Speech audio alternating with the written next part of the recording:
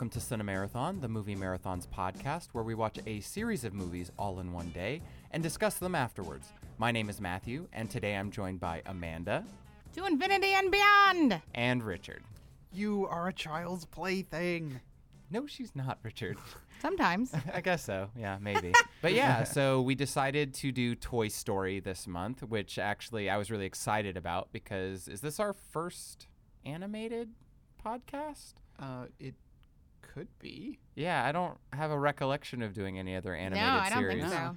Which Yeah, is that's crazy. yeah, that's kind of silly. Considering we both work in animation and Yeah, we're all and- big cartoon nerds. Yeah, we're all obsessed with cartoons. It's crazy it took us this long to get to it.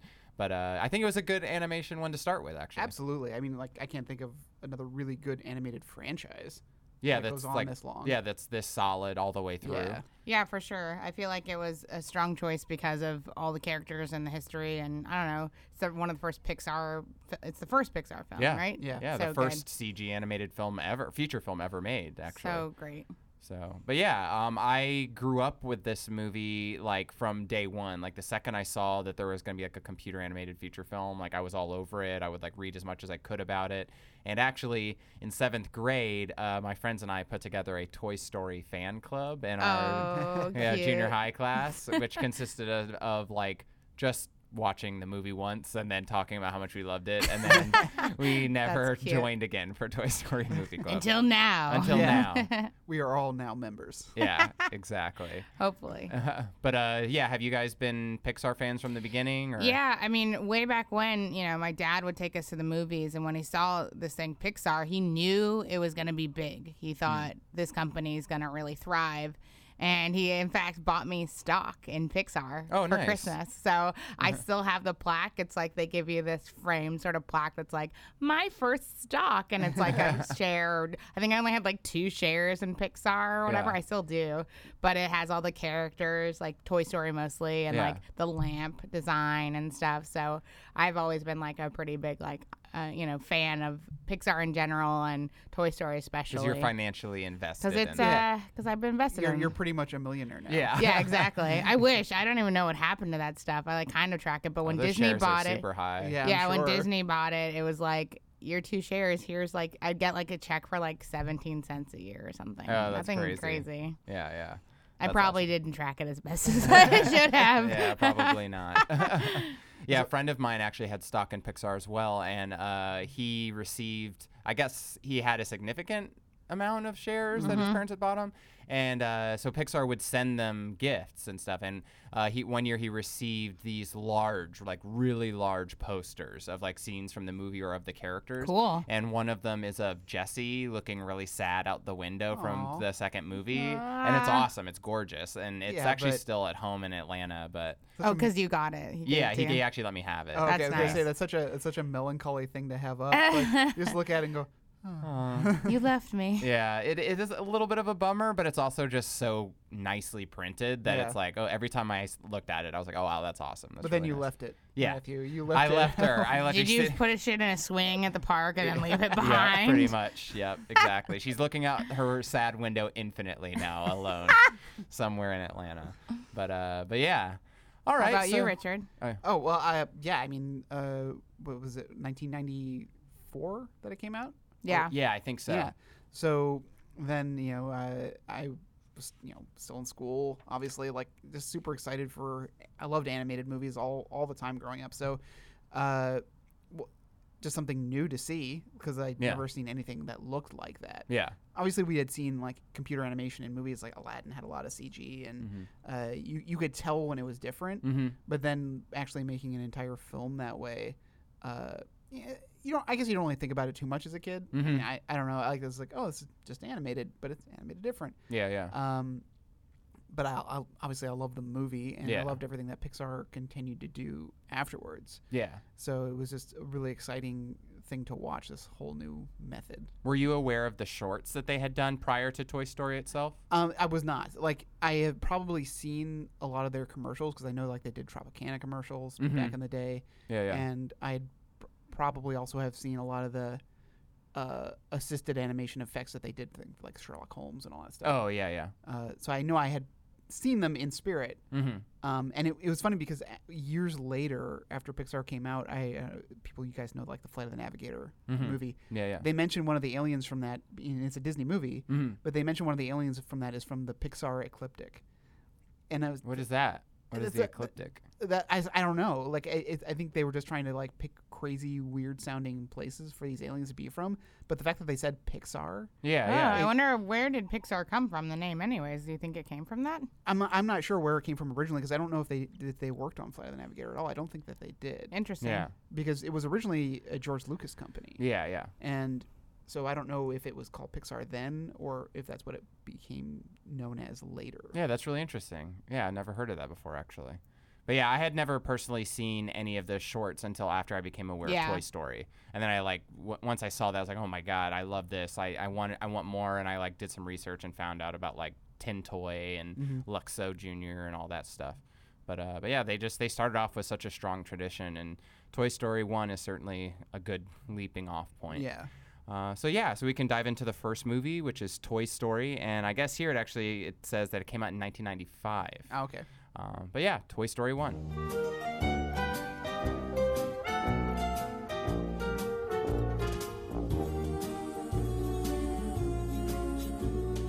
You've got a friend in me. You've got a friend in me. When the road looks rough ahead and you're miles and miles from your nice warm bed, you just remember what your old past said. Boy, you got a friend in me. So I think just before we get into any of the plot and stuff, I think it's because it will lead to other things. We have to mention that the very first image in the movie is the cloud wallpaper. Right. That's frame 1, which even it's such a striking image, especially even within the universe of Toy Story, because it's just so iconic and simple and pretty. It's just really nice. And the fact that we'll get to it, but the whole series loops itself back to the wallpaper to finish off is pretty awesome. Yeah. But yeah, it's just such a, I think it establishes a really warm feeling for what's going to be one of the most heartfelt franchises in movie history. I would agree. I wanted to talk a little bit too about just in general, the concept of Toy Story. What a movie to make of just totally kid centric. It's literally all the things kids know.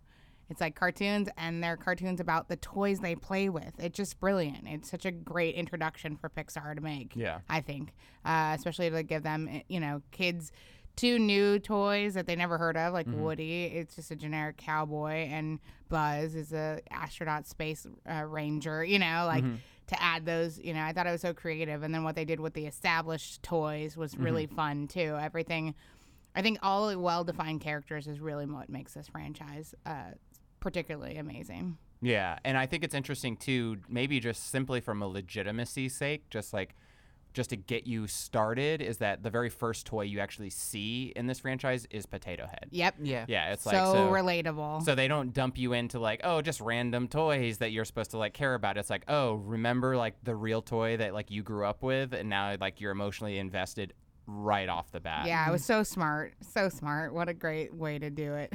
Yeah. That's great. And that whole first sequence is awesome because you end up having a franchise who basically has at least a minimum of 10 really strong characters that survive the whole franchise and are really well balanced. And within the first 3 minutes of this movie, you understand and know almost all of them in that first montage of them, or sequence of them getting gathering for their meeting and everything. Yeah. Which is awesome. Yeah, that's what I said, the characters being so well defined. It's each one, let's make the T-Rex really insecure, Rex, and he's just was that scary? I think I was trying, that's so funny. And Mr. Potato Head, kind of a wise ass. And Don Rickles. Yeah. Oh God, it's just really well defined, each person. You got it. I could write a Toy Story story in a second because you know exactly what each character would say and do. Yeah, they're so clear. And I do like the fact that Well, when we were watching the credits, the opening credits, we saw that the writing staff was pretty chock full of talent. Yeah. We had like Joss Whedon on there, and what we thought originally was Joel Cohen of the Coen brothers. Yeah, but a different Joel But it's Coen. a different Joel Cohen. But talented crew nonetheless. I think there were 4 people credited for the first film, which is actually a lot of people considering how well it turned out. And I think it was in a development phase for a long time because this was their introduction. So I think they wanted it to be particularly amazing, which it was. I always find it to be the case, though, usually when you have a lot of main credited writers, that the movies themselves aren't that great because they sort of lose their voice and it's too much compromise. Yeah, when a film gets through so many different drafts and rewrites, it just becomes something else entirely. Yeah, absolutely. But they did obviously a great job with this one, and I guess in the opening credits and the opening sequence too, we have to mention Randy Newman.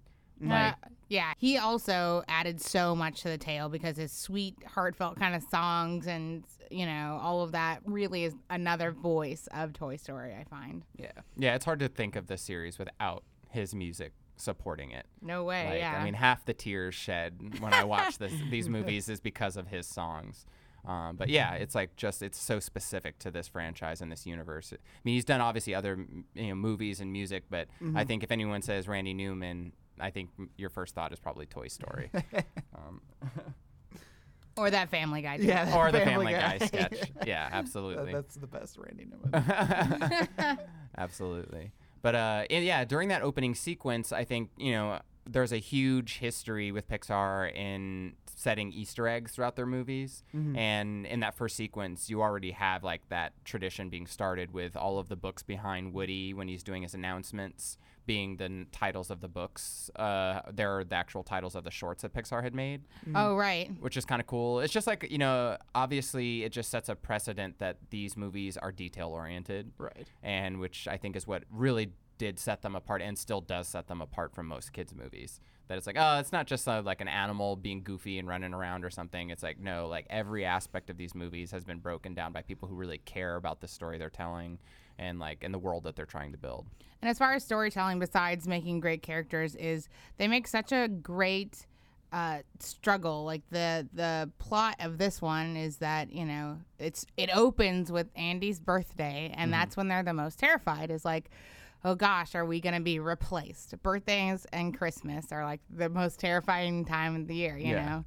And the little army men, that whole breakout scene of them like going down and like and trying to see what the gifts are that are being opened, and one of them getting crushed and all that. Yeah. It's just like amazing, really well done. And although kids might not get that, it's such a great shout out to like war movies and stuff like that. It was really, you could tell the writers and the people who worked on it from every angle, like animators, designers and stuff, just really enjoyed it and were on the same page, like got it. Yeah.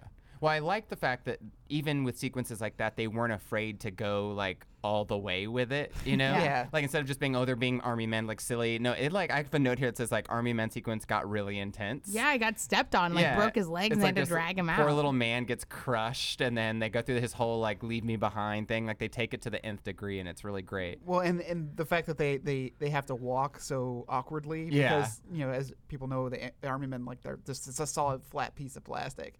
So it's not like they were like army men that could actually just walk. Yeah, they had to be true to who they were. Yeah, they have like little snowboards, like basically attached to their feet or whatever. Yeah, that attention to detail makes like I said, makes it so much more special. Yeah, I feel like there would be companies that would say, well, this sequence could be even more rad if we just didn't have them have those plastic things on their feet, and so they could really run around and we could do this and they'd flip and blah blah.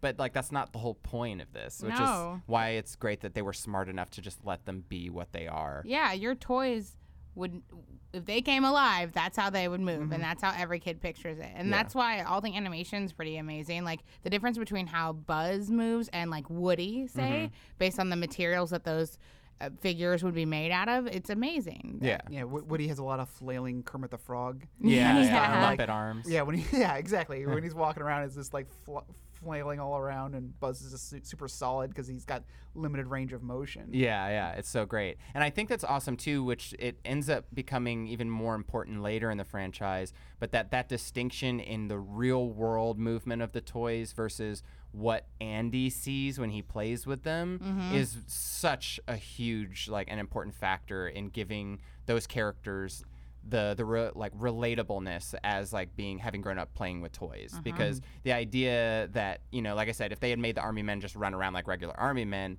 then when you have sequences where, you know, Andy's picturing like them actually doing stuff, then that distinction would have less of an impact. Yeah. So it's just really, really well conceived. And like speaking back to the idea that they weren't afraid just to go all the way with it, most of the Toy Story franchise I think became really popular not only with kids, but because Pixar really decided to write into the stories elements that adults could like relate to as well. Like all the stuff with Potato Head, like most of his jokes are super adult. Like they're masked obviously by silly like sort of wordplay, but you know all of his jokes are basically like him being either an asshole or like talking about like being in love with Miss Potato Head, you know, Or waiting like for his missus. so that's just great, just characters, great characters. Well, I love, you know, John Ratzenberger as Ham. Oh yeah. You know, and just because, you know, he's a piggy bank, so you think, okay, like, well, what can he do really with that? But then they make him like this very obviously like inspired by Cliff Clavin from Cheers kind of character who knows everything. Yeah. Like he looks at something like, you know, obviously getting ahead, but like he'll look at it like a childproof lock. It's like, yeah, that's the Grandmaster 4000, greatest childproof lock on the market. Yeah, he's just like this wealth of knowledge for Yeah. their crew, which is like ridiculous. It doesn't make any sense, but it's awesome. So good. And Slinky Dog, and you know, Jim, rest in peace. Oh, Moment yeah. in silence for Slinky Dog.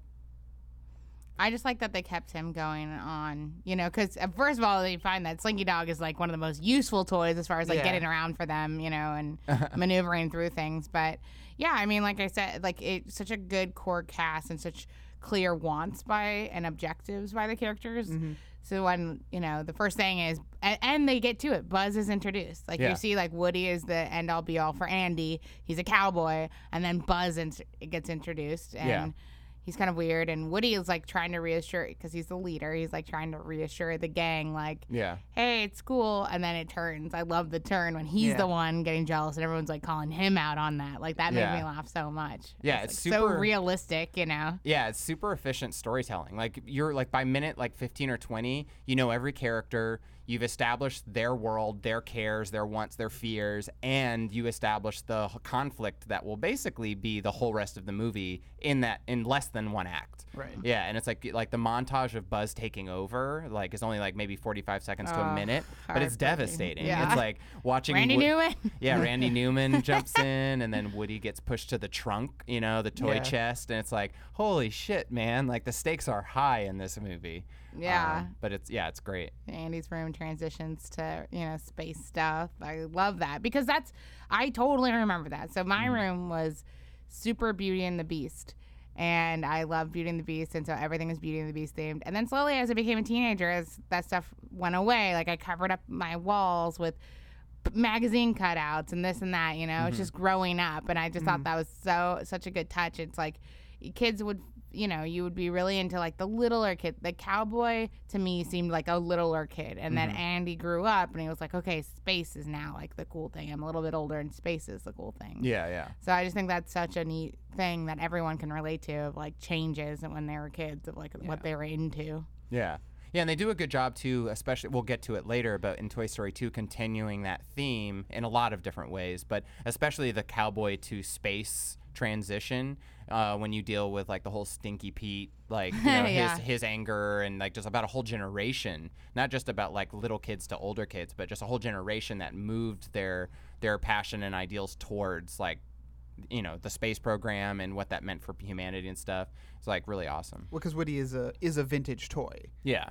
We don't really know that in the first movie, but you can get a sense of it. Yeah. But because he's you know, you don't really see fabric sewn dolls a lot these Yeah, days. it was a cowboy fabric sewn doll in the 90s wasn't very common. The only one I knew about really was like Pee-wee like Pee Wee Herman. Did you ever Yeah, see those dolls? yeah, I remember That was him. the only one that I kind of really had a reference to. Otherwise, Yeah, for sure. Mm-hmm. Yeah, and then I guess like they, after establishing the whole like Woody Buzz dynamic, yeah, that's where like so much comedy for this franchise that comes out. Like their dynamic between Tom Hanks and Tim Allen is golden. it's beautiful. Like I never would have cast them in those roles if you had asked me, but they work perfectly. Just how like serious Buzz is, and like even though he doesn't realize he's a toy, and how Woody's kind of this lax, like got everything together, down to earth. It's really funny seeing him lose his shit at Buzz, and freaking out. All of that stuff is like really neat. Yeah, there's like, having watched it again, because I hadn't seen Toy Story 1 in maybe 10 years. Like, I hadn't seen it, I don't think, since Toy Story 2 had come out. Oh, wow. And, but like, really how every sequence has a place. Like, every sequence is like really tightly constructed. They're all memorable. It's almost like just a string of like classic moments all in one movie. And like I remember, you go from opening sequence and learning about Buzz to montage to, Woody getting jealous to, being in the pizza park or the gas station parking lot, and how actually like legitimately nerve-wracking that is, like when watching it, like, and you see how little they are, and just like being in this open world environment after their whole lives being in this one room, like how really scary that is for them. And like, yeah, and just having like, you sad, strange little man, like all this stuff, like it just brought me back so distinctly to when I first saw the movie. And it deals with a lot of things that most kids deal with, coming of age and getting older and changing things that they cared about, but like still having that sort of nostalgia for their old stuff. Like, because no matter what in the story, I know Andy cares about Woody a ton. Like, Woody means a lot. And it was reminiscent to me of like, I remember well into my teenage years still having like stuffed animals that I'm like, I should not have this, but I do not have the heart to get rid of you. Yeah, yeah. Like, I still have a Popple Oh, yeah, I still have my stuffed Popple, animal. too. Like, that I don't know why, but for whatever reason, there's comfort, there's remembering, I don't know, it meant so much. And so, like, just seeing that throughout the film, because, they move. The big thing is they're getting ready to move, right, in this one, just to make sure I'm correct. Yeah.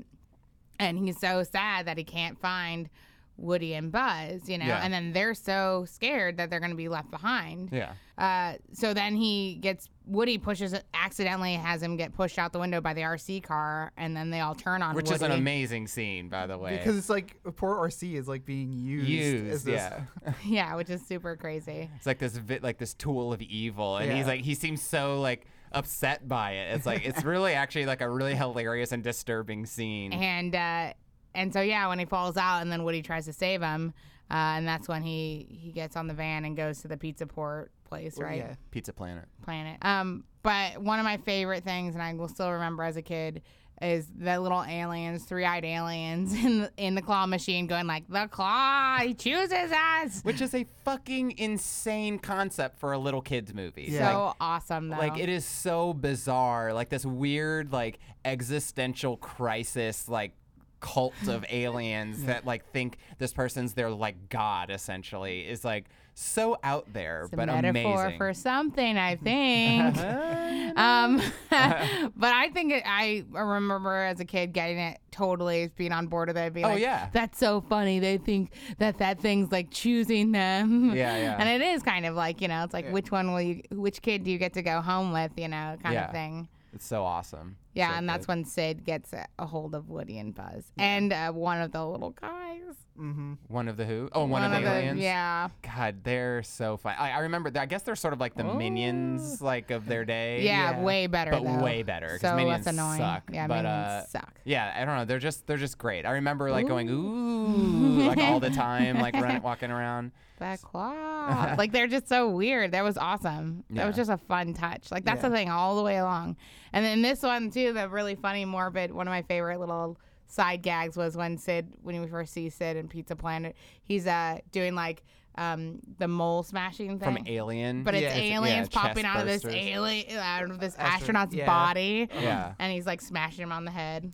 like whack-a-mole. That's what I was trying Yeah. to think of. Yeah, I He's thought that was fun. Legitimately frightening though. Sid like does actually scare me. But I have to say, like, out of all the things in this movie, the most like shocking and interesting part was Sid's toys and all of Yeah. that stuff. It's dark. Like dark, Really dark. but amazing. Like, I just think they were so brave to go there. You know, working in animation and working for a network, it's like you are constantly put under this sort of microscope of like what you can do and cannot do and what's yeah, allowed and what's standards and not. practices. Yeah. The standards and practices, but it seems like it varies from thing to thing, and you don't know why or how, and it's literally just one person's opinion. But to see this in old movies like that, can be that dark.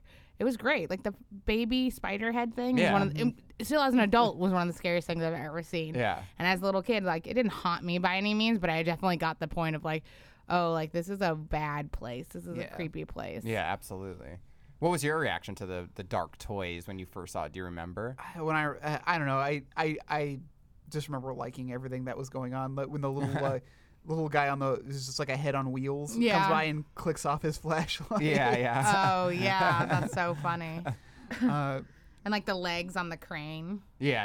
Like crane legs or whatever. Fish or like fishing pole. Like Oh, Yeah, maybe on yeah, legs. that's what it is. Yeah. yeah, they all became their own little unique characters, and the fact that they didn't have a voice of their own was also kind of frightening in a way too. Yeah, I never thought about that, but none of them talk. Yeah, they it's like are they too scared or they just can't. Yeah. Because like they've been maimed. dismembered. Yeah, like too fucked up to like actually be able to speak anymore. But Yeah. it's so awesome because, Woody and Buzz get over there and they're like terrified of them. They think they're cannibals, which is such a great normal Yeah. reaction, I think, to that sort of thing. Like, you did, like, thinking they did this or whatever. And the baby doll and the pterodactyl, they're like, oh my God, they're eating them, And essentially they're just putting them back together, like fixing them, which is nice.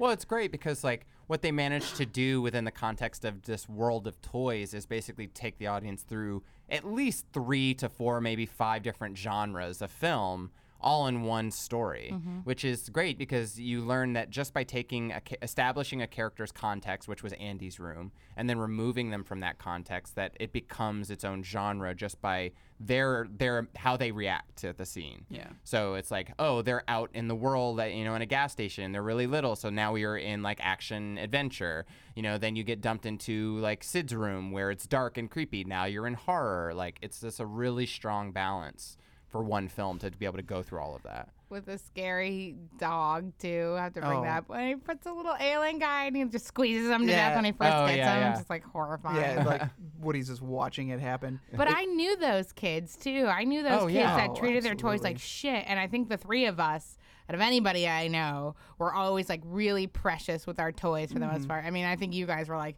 box kids, meaning like you kept your toys in the boxes and I took them probably out the and played original, with them, and then but- kept them back in the No, original but then I would box. always put them back into the packaging so I didn't Right. lose any accessories. I wasn't as and- intense in that, but I knew kids who would just like throw them around and stuff. I did cut my doll's hair. I did Oh, do well, that. that's okay. But, That's- but that was need for to give 'em fun. style. Yeah, That's fine. exactly. And once you get to Sid's house, the whole idea of like Buzz having given up Yeah. is like equally hilarious and devastating. Like my favorite scene, I think, in God. all of the franchise Yeah. is him having tea with the little sister. Yeah. And just like, I am Mrs. Nesbit. Like all of that stuff is like the best. When his arm, because he like tries to fly out the window and can't, and Yeah. falls, and his arm, he sees his arm just lying next to him, and he just kind of closes his eyes. It's Yeah. like the saddest thing ever. And I'm like, get up, Buzz, get up. like, what if you discovered you just weren't real somehow? Yeah. Oh Like, my How God. fucking horrifying that would be. and just but you also get like I love the little sister. Yeah. And like she has managed to maintain her own little world despite the fact of the horrible brother. Yeah. But you see that she's having tea with all these decapitated dolls. Yeah. Like things she's had to recoup together after Yeah. Sid's fucked them up. Yeah. Yeah. And she's dressed up Buzz as best as she can. With his apron and the full hat. The hat looked good. Just tell me the hat looked good. Yeah, I think that's Buzz's best quote. Yeah, ever. that one's really funny. It was like all the years of academy training wasted. It's so good. So funny. I noticed for the first time, I don't know why I never noticed this before, but in Sid's house, the carpet upstairs is the Shining carpet. Yeah, you pointed that out. Which is Which awesome. is pretty In awesome. Sid's house. Yeah, that's so great. And then, I think once you get to the point where Woody convinces Buzz to be like that's okay that you're a toy, and that just Andy's love is enough. Like, like it matters. Like it's not insignificant. Like from there on out, the movie just is like thrill ride till the end. Like it's like you have like them trying to get out of the house and scaring Sid, which is really awesome. Like I'd have to say that's probably the scariest scene in the movie, actually. Right, just from a kid's perspective. Because they got to get out because the rocket came. He's gonna attach Buzz and Woody to the rocket and shoot him off, or just Buzz, I guess. Buzz. Buzz Just is Buzz. attached to it. Yeah. Yeah, the big one. One of my all-time favorite scenes is when Woody's trying to get the guys across the street's attention, their toys in Andy's room, and he like pops out and he's like, "Guys, we're okay. I found Buzz. He's fine. Look, he's fine." And Woody grabs Buzz's arm that's been taken off, and he like just waves it, and then it suddenly pulls out, and they could see that it's detached. They're like, "Oh my God, he's a monster!" So they don't do it, which I think is such a great bit. It's a very funny joke. Well, just too because of how shitty Woody's acting is in it. Like it's like clearly so bad. Yeah, like patting himself on his back. Thanks, Buzz. You're my best friend. Yeah. Yeah. So great. So great. And then like when Sid, like I remember being in theaters and it was like the only scene, because like with the Sid's toys, they're scary at first, but then they become sort of allies. Right. So like it's sort of okay that they're scary at first because they turn. Right. But the idea when they reveal themselves to Sid as being like these like evil, like possessed items, I remember thinking, wow, that could have maybe affect a lot of kids. Yeah. Like going home and they all of a sudden look at all their toys and like waiting yeah. for them to like slow exorcist turn their heads at them or something. Well, I mean, obviously, getting back to like the Look Who's Talking, Look Who's Talking 2, when he's like in his room and they shut off the lights. Oh yeah. And like the bear like grows fangs and the head start turning. It's like, Oh my God. Yeah. those are the kinds of things that stuck with me from my childhood. Absolutely. And it's just like, the first time you think, oh gosh, I wish my toys were real and they come to life, but then you kind of go, maybe I don't. There was another Easter egg too in Sid's house with the Binford Tools toolbox, which I thought was pretty funny. Home Improvement. That's Oh like, yeah. which I was like, oh, that's a nice little touch too. Because that was ABC, right? I believe so. Yeah. Yeah. So. Yeah, I think so. So they had the rights to it. So it's awesome they got to throw that. It's in really there. fun. I was just looking through some of the like trivia and facts about this movie, and there's so much behind the scenes and stuff. But one of the most interesting things was it was the highest grossing movie of 1995. Yeah, it was. Which I was like, huge. well, clearly, and that's awesome. Yeah. For animation, that's amazing. I mean, animated movies are always put to the back burner. Now Disney really has made them come more to life, and at that time, that's when like the golden age of Disney movies were coming out too. Right. So there was a big buzz behind all of that, pun intended. But I think that's amazing. You know, for a genre that I feel like gets little to no credit. What a great movement for us, and I think it paved the way for a lot of creatives and animation. Yeah, it's like I actually sort of like it's a double-edged sword for me because like as much as I love Toy Story and what Pixar did up until at least recently, their past few movies I don't think have been great. It was doing such wonderful storytelling and giving like a maturity into animation that I don't think it existed in the US for a while, which I really appreciated, but then it killed essentially 2D animation. Yeah. Which is like, so one of the things I love most in the world also killed the other thing I love most in the world, which is hand-drawn traditional animation. And it's Right. never been the same since. Well, it's because we get my biggest argument about that is that their shows lend themselves to certain platforms, and this movie made sense for that. Like their toys are bringing the toys to life, so what's better than using CG? Like that makes sense. It's like finding the platform that works now. I think now that we do have these technologies, it doesn't have to be all or nothing, like one way or the other. I found that in my experience, like we get a lot of executives who are like, no, kids don't like not CG. Like Well, see, if it's that's what's stupid crazy about to it me. is that what they're really saying is that parents don't like not CG. yeah, because kids don't give a shit. There's I mean, I think there's a genuine mental block in adults that take their kids to movies is that they say, oh, CG's okay because it's more like a real movie and I can enjoy it too. Whereas 2D animation, they're like, oh, that's for little kids. I don't care about this. It's so stupid. It's so annoying. And that's why 2D animation died. Like, for me, I think genuinely the best Disney movie of the past 10 years was Princess and the Frog. Like, I done just animation-wise, characters, music, I think it was all fantastic, and knocks like Tangled and Frozen out of the park. Like, it's just like, it just way better. But it didn't make even like $10 million here in the U.S. Like, because parents were just like, oh, that's for little kids, I don't care, which is, it's devastating to me. Yeah, it's too bad about that. So, I mean, on one hand, I am glad that this came about, but I also hope that people can see that each show or project has a purpose for one way or the other and can be either. Yeah. You know, and whatever will serve the creative more to go with that, not just because it's the thing, you know, at the time. Well, unfortunately, I think the problem is now that when you have an industry like that where no one can make money at it currently, is that art begins to fade away. Yeah. There's people who aren't being trained in it anymore. Like, the art of 2D traditional is dying. Well, it's all outsourced now. Yeah. Mostly. Well, and you know, Matthew, you and I watch a lot of anime. Yeah. And a lot of like animated features now are coming from other places. You know, like 5 years ago now, Secret of Kells. Yeah, in Ireland. Ireland. I mean, that was amazing. Yeah. Same so good. Song of the Sea came out this year by the His same new director. movie. It's his new movie, and it's beautiful. You should see it if you haven't checked it out. It's beautiful, and it's 2D. Yeah. And it's great. It's and a lot like Secret of Kells style-wise, but it's like it's a lot like way more epic. Like, and Princess Kaguya. Kaguya, the new Ghibli movie is like the animation is gorgeous. It looks like a book. It's beautiful, like a watercolor book. Yeah, it's really nice. So, but I feel like, again, like I can't complain because I love stuff like Toy Story, and I'm glad that it exists. So. But the first movie, again, like I don't know, flawless as far as storytelling. There was not a scene in it that I didn't think didn't need to be there. Characters made sense. The wants and desires and the kind of tracing of the movie was great. Yeah, and so there's an emotional core there that is so strong enough to hold up 3 movies. Although we'll get to it, but I don't know if 3 holds up as well as it should.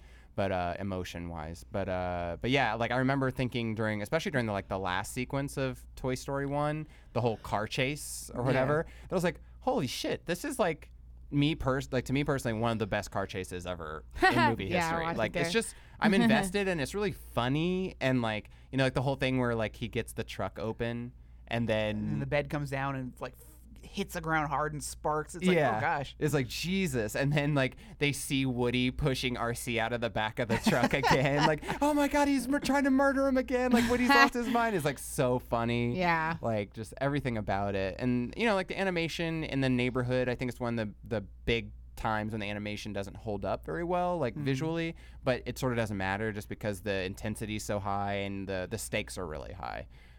But yeah, it's a great sequence. And and then, you know, the conclusion of the movie, I think, is like really clever and like a funny way to set yourself up for the next stage, which is like, oh, we all have our own worries and, you know, fears, but once that gets solved and you go through it, like, oh, there's always going to be something else too. So you have Christmas morning and they get a puppy. And they're like, oh, my God, none of us can compete with a puppy, you know, kind of thing, which is hilarious.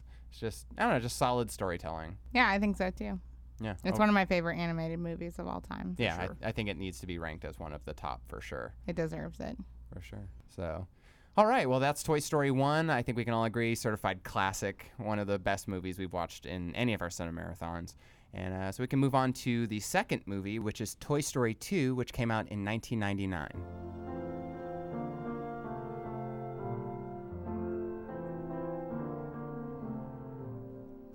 When somebody loved me, everything was beautiful. Every hour spent together lives within my heart. And when she was sad, I was there to dry her tears. And when she was happy, so was I. When she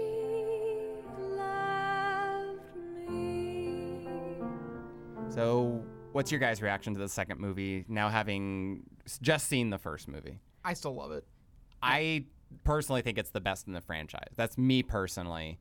I'm more emotionally connected to this movie than the first one. I'd say it's much more emotionally impactful.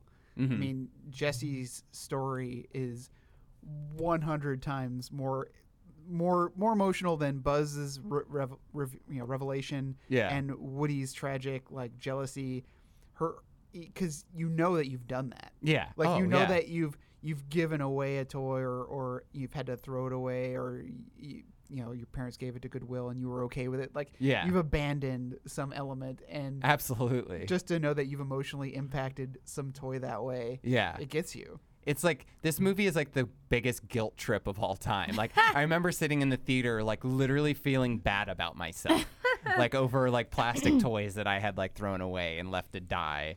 And it's crazy because you see both sides of it too. It's not just from I gave away toys that now they're lonely and dying in a ditch, and also just relating it to just your human relationships, friendships you've lost, or people you cared about not being there anymore or growing apart. It's all encapsulated into this one character. And for me personally, Jesse's my favorite character of the franchise. I guess partly because of how impactful her story is, but I just like her too. Joan Cusack is one of my favorite actresses ever. So the fact that she's the voice. And I love her too. She's her voiceovers acting. Yeah, is amazing. Her voice. Yeah, her acting is incredible in these movies. And so I'll have to be honest. When it came out, I was like, ugh, what is this? What are they grabbing out? A second Toy Story? I was super turned off by the idea of a Toy Story 2. I was like, why are they rehatching it? The first one was perfect, and I was a super snob about it. Oh, really? I, in fact, did not see it in the movie theater. Oh, I man. refused to go. Day one. I was day one. I was like, no, this is going to be shit. It's going to be one of those shit grab bag sequels, because I was really pissed off. They did it with Aladdin. They did a few other ones, and I was just like, no, what is this? And so I kind of boycotted it. And then I would have to say it wasn't until maybe 5 years ago till I actually saw it for crazy. the first time. And kind of around maybe when we started being friends, Matthew, that you were super gung ho about it. I was like, well, I trust your taste in things. I should give it another chance. And I was like, oh, this one is actually good. I was so anti it because I really thought they were trying to grab at something. And I'm so glad that I came around to it. And then watching yet again in this marathon, I was just so impressed with, again, the characters. And I feel the continuity of things. So first thing, dog comes back and Woody plays with him. The dog's older now, and it's they're buddies. Yeah. And I think that's wonderful. Yeah. I love the introduction of Miss Potato Head. Yeah. Miss Potato Head came in by. Well, she came in technically in the end of the first one. Movie, so that's what. So that continuity of following through, and she's there now. Salgetti, right? No, what's her name? No. Estelle Harris playing the voice of Mrs. Potato Head. So that is amazing. Yeah. It's just, again, great choice. Great casting. And the fact that they follow through on something that they established as a side joke is really great, because you have all these moments in this franchise where it's a character will say an offhanded comment and then they legitimize it with the introduction of a real character or a plot device. So it's always when you hear Potato Head talking about a Miss Potato Head in the first movie, you're like, oh, that's silly. That would never happen. They bring it back at the end and then make her a character in the second one. Yeah, and what great a great character. choice. Yeah. And this one too, I thought, where we actually established that Woody is an antique sort of old toy, right? Right. Yeah, it's never mentioned in the first film Right. until this one. But, I thought the most interesting thing about this that you guys were talking about was the theory that Jesse belonged to Andy's mother. Yeah, that's been going around the internet. There was one web page that theorized that. Right. But while we do get the girl's name, we never get the mother's name. Yeah. Yeah. Which I think is interesting. That would be fun. That would be very Pixar to do. Yeah, and it's and there's definitely the person who made this argument online has a lot of evidence that could substantiate it. The idea that in the first film Andy's wearing a cowboy hat, but it in fact is the Jesse hat. Yeah, and the not Jesse Woody's version. hat. Yeah. Which is if maybe all of these toys were just hand-me-downs from his mother. That survived the years or whatever, and so that's why it also meant a lot to him. From the montage, seeing that that girl, her having the same hat on the bed and everything. So it's not proven, but it's a nice theory, and it's fun to think that it's true. So this is the one where he accidentally gets in the yard sale, and then Wayne Knight comes in as, of course, his grubby character that he always plays, Yeah. and I love it. He's like he's the mascot for this toy store as this like chicken. Yeah, Right. Yeah, the Like chicken shack or like toy barn. Yeah, Al's Toy Barn. Al's Toy Barn. Al's Toy Barn, and he's like he's like a bastard. He's like trying to buy Woody, Yeah. Because he's a collectible. It's like Yeah. he's basically, which is also funny because it also makes me feel sort of bad You do too. this Not only shit. that I give up toys, but that I treat toys as not toys and like want them like in glass cases and to protect them because like he's so disgusting in this movie. And yeah, Well, and how often, like, I mean, I don't know, you hear these stories all the time, like, I got this at a garage sale for 25 cents, and it's like worth $17,000. Yeah, yeah. And it's like, ha ha ha. But then you go, oh, but that kind of sucks of you. You're kind of a douche. yeah, Yeah. it makes you The like feel person. bad about it. Well, then he does. Doesn't he like just he like Well, he has like a he piles up a whole bunch of junk that he doesn't care about, but throws Woody in there. Yeah. And says, oh, I'll give you like 75 cents for all this junk. yeah. But she Notices sees him. Woody. Yeah, but then that's when he starts going, I'll give you $5, 10. yeah. And then he steals them, right? Well, yeah, because the mom is super awesome in that scene. She's like, absolutely not for sale, like stands her ground, pulls him out, and like puts him in the lockbox, you know? But she's Yeah. like, okay, Woody's safe. And like even the toys from the window are like, yeah, Andy's mom, Yeah. you're awesome, you're awesome. And then, yeah, Wayne Knight comes back and literally like steals him, Yeah, which is like so fucked up. way messed up. Yeah. Then that's because at the beginning he has that little tear, so Andy doesn't take him to cowboy camp. Yeah. So sad. And he gets put on the shelf. with Wheezy. the saddest character in film history, Yeah, the absolutely. cutest, a little penguin squeak toy Yeah. who's Who been doesn't like, who has squeak anymore. emphysema or something. Yeah. His squeaker's broken. It's like, I thought Andy's mom went to get you a new squeaker. Yeah. I thought you went to live in a farm. Yeah, exactly. But he's been wasting away on that shelf for years. It's like, Jesus. Look, and he said Christ. like he had been calling, but no one could hear him. Yeah. So sad. Well, heartstrings pulled. I know. They basically play Wheezy. Wheezy is the personification of the death scene of a character for an entire film. Like Yeah. him like being carried in someone's arms, like barely on his last stretch. Bless you, Woody. He's like Tiny Tim and like Yeah. every war veteran like on the field of battle, like all mixed into one. And so that he gets put in the yard sale, and then Woody goes to save him, Yeah. essentially. Goes to rescue him, yeah. And then Woody gets taken away by, well, I guess he's not Al, is he? Yeah, Yeah, he he's is Al. Al of Al's Toy Barn. So he owns the toy barn, Yeah. and then he collects things separately. That makes Yeah, sense. he's like he runs a popular toy store as well as he is a toy aficionado and sells things privately. Well, and I like how they pepper things in the plot because it's the characters seeing the commercial, and you see your first introduction to him is him being ridiculous in this commercial for Al's Toy Barn, and Yeah. I thought that was really awesome. And that in this one we go to a toy store, like that's Yeah. awesome. Yeah. That sequence is amazing. Yeah. But yeah, a little bit about the introduction of like Woody to who he is and Jesse and the prospector. Oh, yeah. Just great. Jessie with her crazy eyes. Yeah. Yeah, she's psycho. So intense. Well, like, which you sort of discover is like not only part of her personality naturally, but because she's been boxed up for so long. Yeah. Yeah. It's like she has this horrible fear of like basically being buried alive because like being God. Yeah, because being a collectible toy, like and having to be kept in mint condition, she gets locked away for years at a time, and it's like this like horrible suffering. Like she's Yeah. like, Jesus Christ! It's like these movies that go so dark with all Yeah. their concepts. An introduction of Bullseye. Bullseye. Yeah. The best Yeah, toy in so the history cute. of everything. I have a Bullseye, like the deluxe edition, on my desk at work, and it's my favorite thing. And I, to this day, still believe no. some people have said they don't agree, but if I Scary. had a magic genie, I would wish for a life-size Bullseye. He'd look just like Bullseye, He's scary. but he would be horse-sized and soft and plushy and just like him, and I could ride him around and Oh my be God. awesome. It He's would so be great. scary. He would not be scary. Never give up your dream, Matthew. I okay, won't. someday. I won't. Someday, buddy. I just don't understand why he would be scary big but not scary small. I don't think he's scary. Yeah, it's like Richard doesn't- Gumby. Yeah, Amanda thinks Gumby's he's scarier scary. as he gets bigger because he's got crazy eyes. No. I think Bullseye would be just as cute. And Oh, if I he said was Gumby. just I as meant nice. Pokey, the horse. Pokey's cute never. too. Pokey's not cute. He's not as cute as Bullseye. Not as cute as Bullseye. No, Bullseye's way cuter. Anyways, that's, this I is get important. that. This Whatever. is an important part of the This podcast. is what the podcast is about. We've been debating this for years, though, so it is actually kind of important. Well, if anybody's listening, I'd love to hear your votes on whether or not Bullseye would be awesome as a real horse. Leave or it in not. the comments what Yeah. you agree with. Real Exactly. Bullseye, horrifying or awesome. But then we meet the prospector, Stinky Pete. Stinky Pete, as voiced by Kelsey Grammer, which is great. Kelsey Grammer is just one of the best voiceover actors ever. Him as Sideshow Bob is like one of my favorite things, and I'm glad that he got in. It's kind of weird he wasn't there before. It was like a Cheers reunion too, right? Because how many Cheers We have voices? Ratzenberger Yeah, and Grammer. Yeah. Is that it? I thought, did we notice like there was like a third Cheers There was person?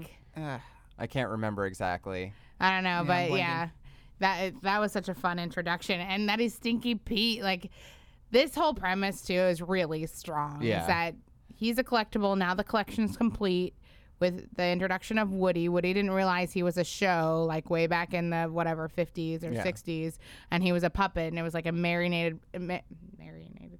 marionette puppet show. Yeah. Where he starred in and like saved the day, and like the prospector Stinky Pete was like this bumbling idiot, which is so funny because it's voiced by Kelsey Grammer, who's just one of the most intellectually sounding. Right. But it's kind of the same premise as Sideshow Bob too. If I wanted to just point that out, is like that idea of that's really smart, intelligent guy being made to be the butt of the jokes at all points. Yeah, for sure. And just the whole, like, I love the way they animate the TV series as well. Like, it really looks like dangling puppets and, like, the whole Howdy Doody, like, era thing. And just, like, and you get another Randy Newman song, which is, like, unbelievable. It's, like, such a classic song now. Yeah, and I think for little girls, you know, you got Woody, you got Buzz, now you get Jessie, you know, a choice of And being like... for little boys. Jesse's my favorite. No, I know, but I just mean as far as like an inspiration for a little girl to look up to another girl. Yeah, it was like, oh, she's like a strong girl character who was fun and interesting and like, you know, had a really strong point of view on things and, you know, great costumes. Like that's the one thing we didn't talk about a lot, but I feel like the costume designs on all of the characters are super awesome, and she's so cute with her little cow print and stuff. Like, Yeah. I've seen many of kids dress up like her for Halloween. And it's like the Absolutely, yeah. sweetest thing. It's really Matthew nice. too. Yeah, Matthew too. You've never been. I've never been Jesse for Halloween. I'll be Buzz. You could be Jesse. Exactly. What am I experiencing here? What is this? You What- could be what are we talking- Bullseye. Richard. Oh God. Matthew, get that look out of your Oh eye. God. Yeah. It's like Tusk. It's gonna be like Tusk, but it's Bullseye. Oh God. Exactly. I haven't seen that yet, so I don't know. Yeah, we need to. We have to watch that. Yeah, I haven't seen that yet. Anyway, sorry. But yeah, the whole introduction of these characters is great because that's like that's Woody's plot line.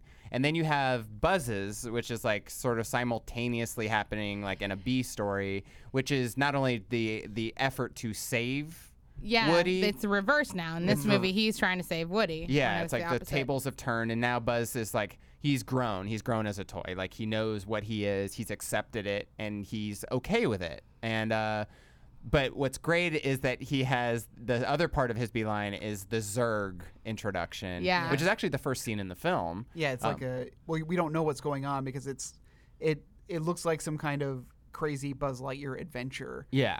Like animated as though he were real, Correct. not as a toy anymore, but like this real, like him entering Zurg's like fortress and fighting off the aliens and all that type of stuff. And it's great. It's like they didn't really do that in the first movie so much, because they showed just Andy playing with the toys on Right. like home videos and stuff.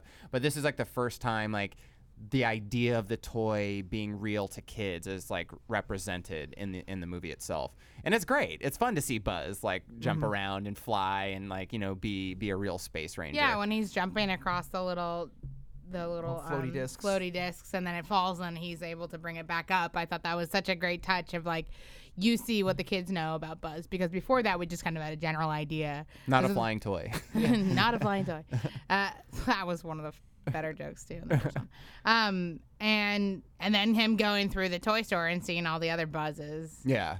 and getting swapped with another Buzz. So now Buzz thinks he's Buzz again. Yeah. So you don't have to lose that dynamic that Right. was like really funny from the first movie, but it's like switched just enough so it doesn't feel like you're rehashing it, because now Buzz is having to deal with himself, which is really funny to watch him go through that. And I guess the second movie being replaced into Al's Toy Barn for part of the movie, now you're getting an introduction of a bunch of other toys and franchises that, like, I guess they might not have had the rights to the first time, like Barbies, which is really funny. So Barbie as a tour guide, as voiced by Ariel.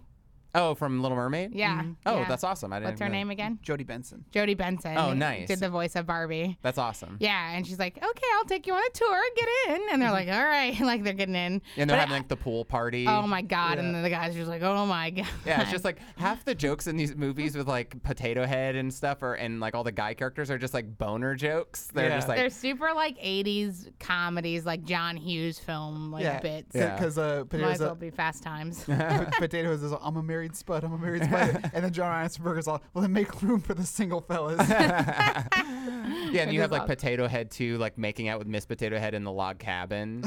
You remember that? Oh yeah, when they're like, when the dog comes in to like look for Woody. Yeah. They're just in there like kissing, but it's inanimate or whatever. Yeah, it's That's great. So funny. Super funny. I like the premise too of like bringing in the idea of collectibles. I think that's the thing. You know, I was so turned off to the second movie of like, what could they do? Mm-hmm. And that was something that I was like, hey, well done. Like your concept of there's another level with toys, and that's people collect them, and because they're grow worth up. a lot. Because they grow up, and then these become, you know, items of value in other countries. So that's Al's big thing is that he wants to sell it to some guy in Japan, right? It was Japan. Yes. Yeah, and part of a museum, but he needs the full collection in order to do it. What a great want, you know? Yeah, absolutely. Why the stakes are so high to have Woody, because that. But then also not just that he wants it, but that Jesse and the prospector want it too. Yeah, because they don't want to be locked away anymore. Because at least if they're on display, they're being admired, which I think is part of like the toys, like power. Like they feel powerless when they're put in a box and they're hidden away, you know? Yeah, which I thought was interesting. Well, you have to think about it, and I always think about it in kind of a broader term too. Is that they're going to a toy museum, right? So there will be lots and lots of other toys there. It would be another dynamic, like Andy's room, but a whole museum full of toys. And that you know, like his argument is like just standing behind glass all day. Well, that would be the day. But you would still have that time. Night at the museum. Yeah, exactly. Yeah. Exactly. Like, I mean, it's like, it's not all that bad. He made it, I don't know. I know for the sake of the plot, they made it seem like they would be immobile forever. Well, I guess it sort of depends on the museum. Like, in Al's Toy Barn, where they're being held, like, they can open their little glass cases and pop out and do stuff and hang out amongst Woody's, like, paraphernalia and stuff. But, you know, in a museum, maybe that's just a lockdown box. You know what I mean? Like, they'd be stuck in there strapped again. in. Like, I think it's a great dynamic because you have two separate perspectives from characters who are living two varied lives currently, which is Jesse and Stinky Pete and Bullseye have lived the terror of being in the dark.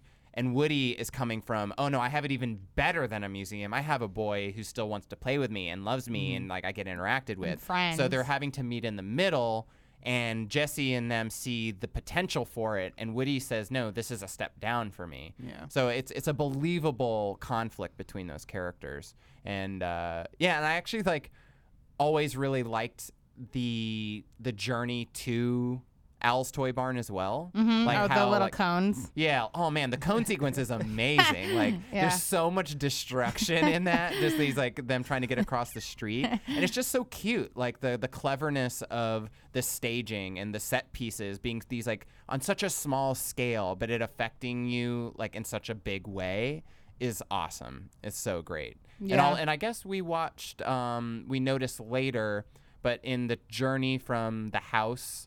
And before they even get to the street that they're going through, like the leaves and the bushes and through the neighborhood, and Slinky Dog is like helping them along and stuff, that in one of the scenes, because of the bloopers, that the bugs from A Bug's Life are on one of the bushes. Which is at the end of this movie, when they show the bloopers, it shows the Bug Life characters in this sequence, but very tiny. But I think we verified that they in fact were there. Yeah, they are in the actual movie. Yeah, that's in so the actual awesome. scene, which is another great Easter egg. That's awesome. Like That's so. fun. Because you'd never notice it in the movie. They're so small. Yeah. In comparison. Absolutely. And then all of a sudden you get to see them in context. Yeah. That's so fun. Like again, like it just speaks to the fact that these people had such a great time making this. You know, so passionate about what they were creating. Yeah. You know, a lot of the times it's just a job they're trying to get through, but this they were like, let's add this. I feel like when ideas get put in like that, it's just that they're so pumped up about what they're doing that they're like, we just want to add to it and make it even more better and special.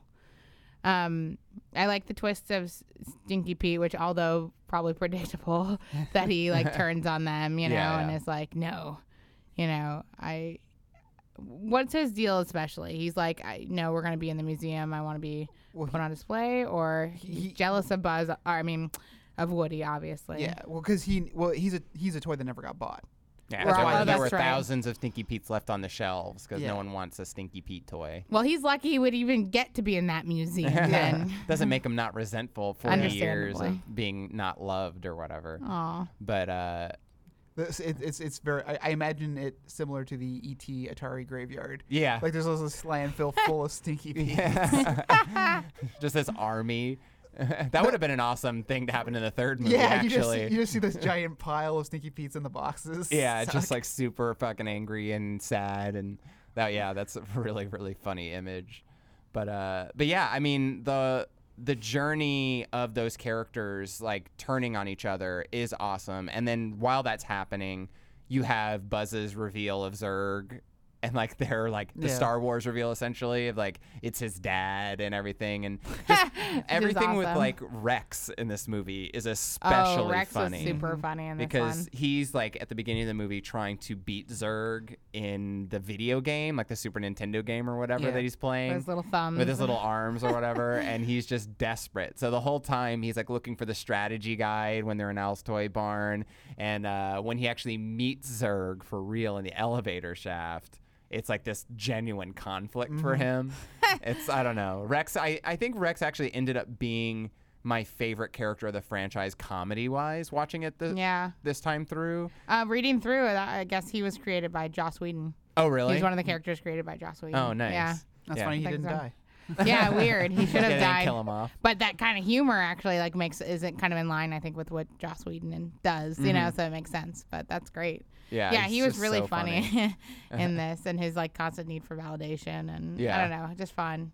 Yeah, I forgot about that Star Wars reference. Like, Yeah, I'm your father or whatever. No, and just he's a great dad. Like like how cornball they like make oh that my scene. God, yeah, like throwing the Yeah, he throws and hits Zurg in the head. Great throw, son. sun. Yeah, so fun. So yeah, after we like deal with Zurg and that threat has essentially been diminished, then the next major threat is that Woody and Jesse and Stinky Pete and Bullseye actually do end up getting boxed up in their crates and are getting shipped off to the airport for the Toy Museum in Japan. And now it's another pursuit, which is funny because I never thought of these movies as like action movies, but they really are. Like for the most part, they have more high quality action sequences than a lot of regular action movies. well, do. they're action figures. Oh, shit. That's Whoop. true. Keep that part in. I will. It's staying in for sure. I'm actually gonna play it twice. But yeah, no, it's like this another great sequence of like physical peril and like taking what would be a mundane environment, which is like an airport luggage, Making carrier, it high stakes. and make it super high stakes. Well, and they steal a car first. yeah. And the aliens are the wand of power. Yeah, they're hanging from the rear view mirror or whatever. Oh, that's so funny. Yeah, that part is great. And I just think that's such a fun thing of like them chasing after him, and that they just keep raising the stakes. It's like, no, they're like going to be on the airplane, and there's nothing they're going to be able to do if that happens. Yeah. So Japan, just like to a little kid, you're like, oh my God, Japan's so far away. Like, that we're never gonna get them back. Like that would be impossible. But what's also great is that the whole concept of the luggage shipment area, it's a place where there's no people. Yeah. So because whenever they're around people, they have to pretend to be toys. Yeah, they have to ragdoll. All right. And so this is a great environment for them to be active, but also would present a lot of obstacles. Yeah. It's really, really, again, just so clever. And like the tension is like really high in these sequences. I remember just now the sequence where there's cheesy poofs all over the floor. It's like a cheesy poof landmine, and just like there he's walking towards Wayne Knight's character, and then Bullseye's following, and like, they're like, crunch, "No, crunch." stay, Bullseye." And you see his his 4 little like ragdoll legs like trying not to crunch the cheesy poofs. Is just so awesome. Yeah, that's a super funny it's so sequence. good. But it's just all this staging is just so well put together in these scenes. Well, in that sequence too, just we have to mention is Bullseye starts licking the guy's fingers Oh, because yeah. he's got the cheese fingers. yeah, like the cheesy. It's like Bullseye would be like super obsessed with that. It's like yeah, really totally funny. like what your dog Dobby would do. Yeah, which is absolutely. funny. Yeah, I think just high stakes. You know, they really raised it and made you invest in like the characters and like the like no. Yeah, and just Stinky Pete just being the worst. Like Yes. he's just He's like the so stinkiest selfish. of the Petes. Yeah, the stinkiest Pete that ever And lived. then he tears Woody's arm again with this pickaxe. Yeah, purposely with his little Yeah. plastic pickaxe, which I think is hilarious. Which he messed uses up. a lot. Like he uses like to tighten the screw back on the air vent. Yeah. To like- like block the gang from Yeah, coming like, in and he, stealing like- Woody back. Yeah, it's so great. He just turns and then twirls it, and then when it gets to the point where he needs to tighten it, he just hammers it home. Yeah, just levers he's it. so good with it. Yeah. Yeah. He's really had enough time to learn the practicality of that pickaxe. Well, that was another good Rex moment too, of like I'm gonna use my head, and then they usually like pick him up and use him as a ramming Yeah. thing. So that's funny. Yeah, they abuse Rex a little bit in these movies. It's fine, whatever. But yeah, once you get through the luggage sequence, then you're actually out on the tarmac. Yeah. And that's like legit. That's like Fast and the Furious type stuff going on, like them being on the wheel well and like having to swing down, while they're, I guess they're riding Bullseye, right? Is it what's coming up to help them, or how are they being saved there? Well, yeah. Well, first Buzz is on the top of the luggage carrier and like a train, so he's like running across at the top of it like Yeah, a train, and they get loaded up into the plane, and they're about to make their way to the door, and that gets closed on them, and yeah, they open up some hatch to the wheel well, which I think is really dangerous because it was like a sealed hatch, like an airtight Yeah. hatch. I was like, oh god, that plane. Yeah, it's gonna crash. Everyone, Yeah. it's gonna depressurize before they get into altitude. I was like, we won't think about that. It's like Yeah. all the cars that wrecked in the cone sequence. Like after this is done, you just see the plane like blow up like in the sky or whatever. Start a Final Destination. Yeah, exactly. Yeah, but they're on the wheel, and yeah, I think Buzz is riding Bullseye, Yeah. but I can't remember how Bullseye got out. I think they all just got bounced out of the luggage once they made it to like a certain point, because Stinky Pete essentially got dealt with in the luggage area. That's true. Yeah. So there was no threat of that anymore. Yeah, because Jesse and Woody got stuck, and the thing closed. On Yeah, them. yeah. And- yeah, like they slid out of the compartment, but Woody was still hanging out, so he had a ragdoll for the Yeah. luggage handler, and Yeah, they yeah. just closed him back up in it.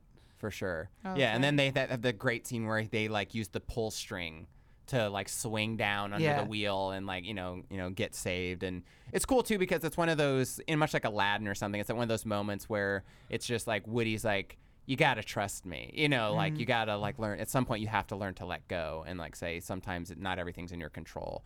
And and so they basically have this wonderful like call back to the tradition of Western American filmmaking with this like you said, running along the train top and Yeah. coming up with the horse and everything, and basically fulfilling in the real world what they always imagined they would have been in the TV show, which is like just really good writing. It's just the arc; it just always arcs back.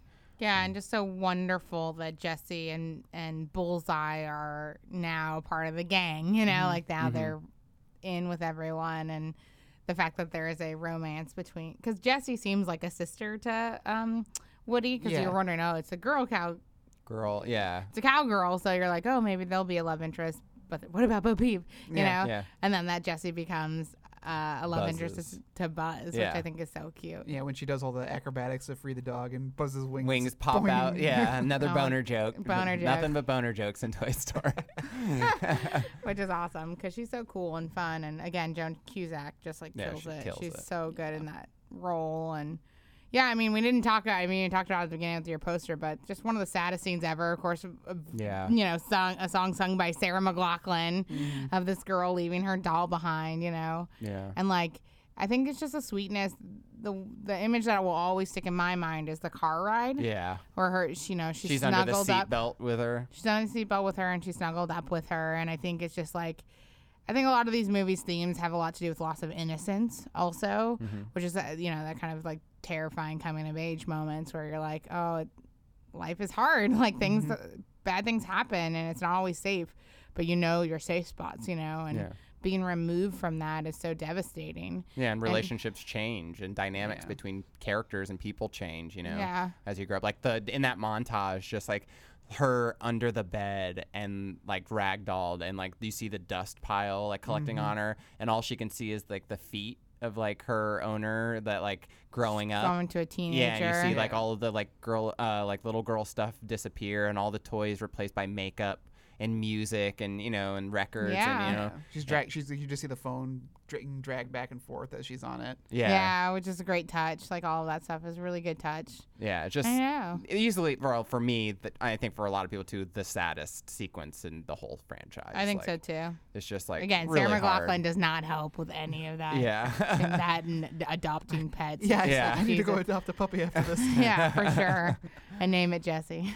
For sure. Yeah, but yeah, that's a beautiful, classic just scene. beautiful. Like, I mean, the something that you know I talk about with Pixar a lot is like they really know how to tug the heartstrings, even though Disney did that in an early stage, like the golden years, sort of. I feel like they learned a lot from Pixar when it came to those heartstrings tugging, because you notice things like Lilo and Stitch. There's so much more heartfelt stuff in that movie, and I mean, I'm sure Chris Sanders, the director, added a lot of that too, because that's his kind of MO. But it seems like it kind of influenced Disney's way of like really relatable, really tough situations that make you go like, I know how that feels, and like really feel something when you're watching these kids movies, you know? Yeah, I mean, I think they influence a lot more than just kids movies, actually. Oh yeah, I hope so. It was like, I mean, at this point, and I think up through like even The Incredibles, it was like Pixar was the most profitable film company dollar for dollar in the history of cinema. Yeah. Like it was like because all of their movies were breaking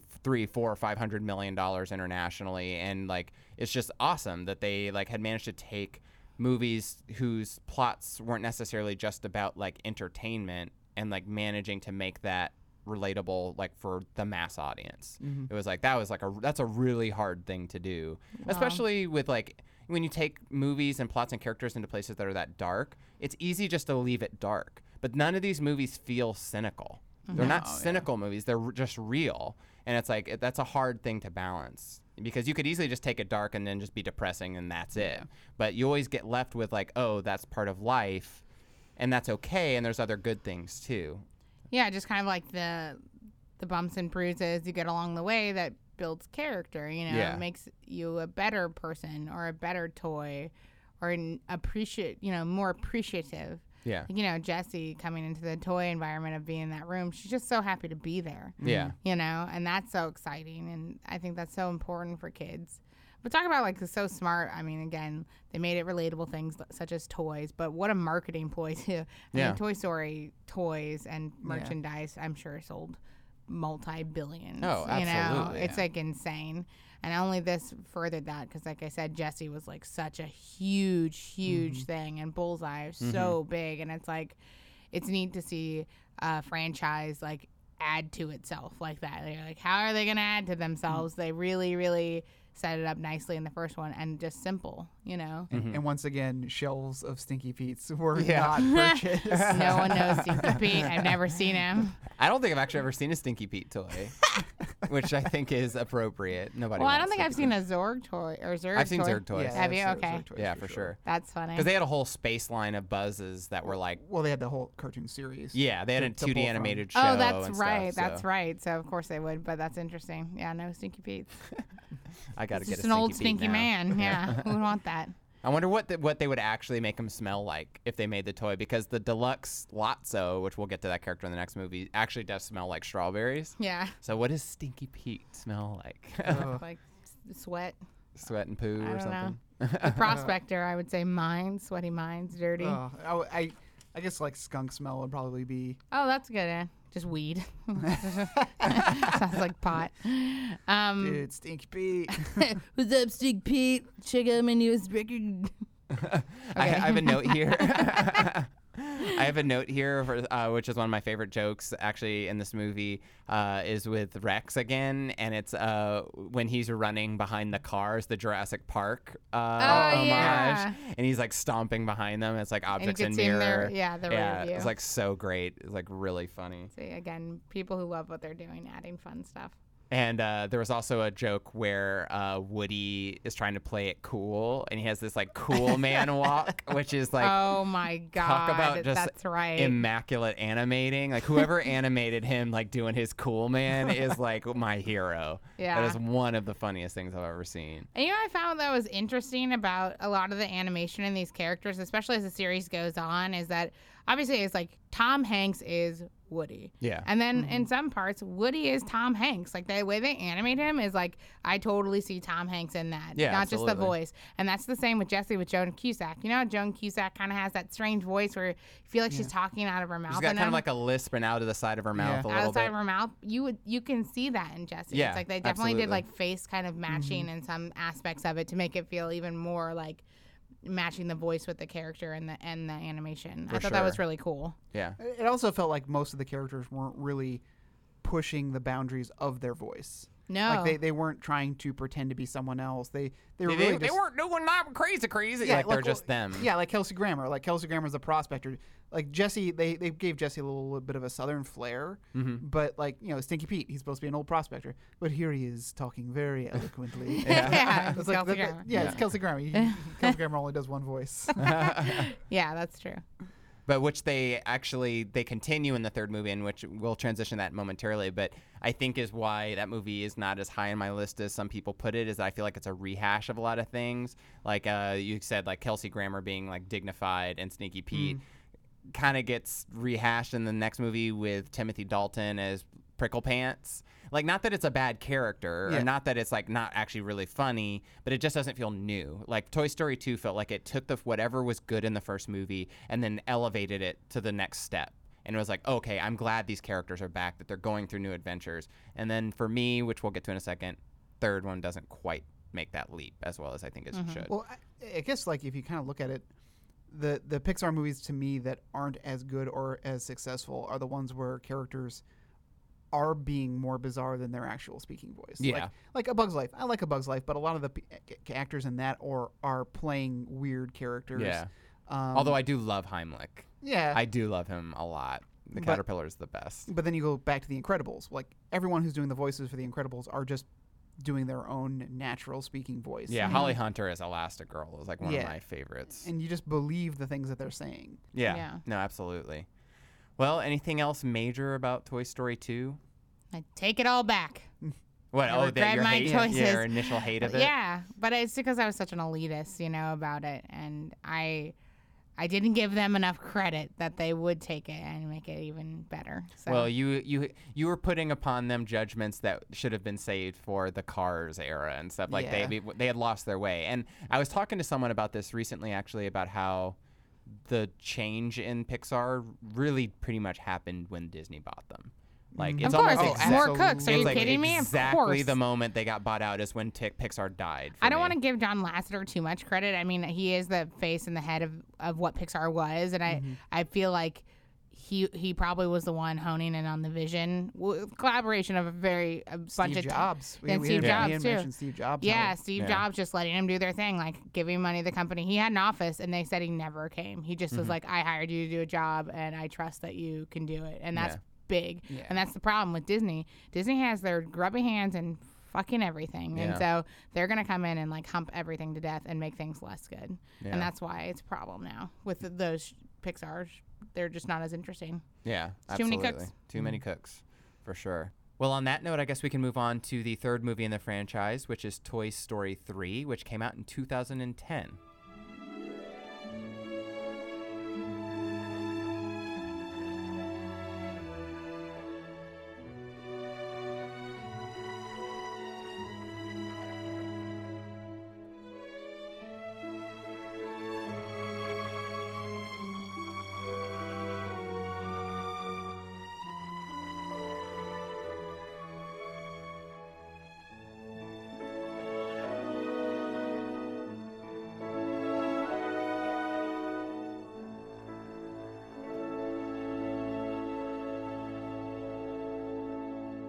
And I don't know about Yeah. this one.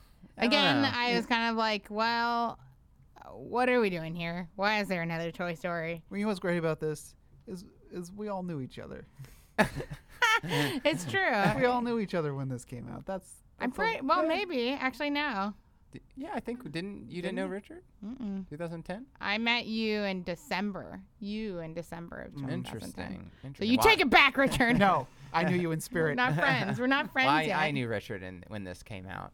I having watched it again, I like it a little more than I used to, Mm-hmm.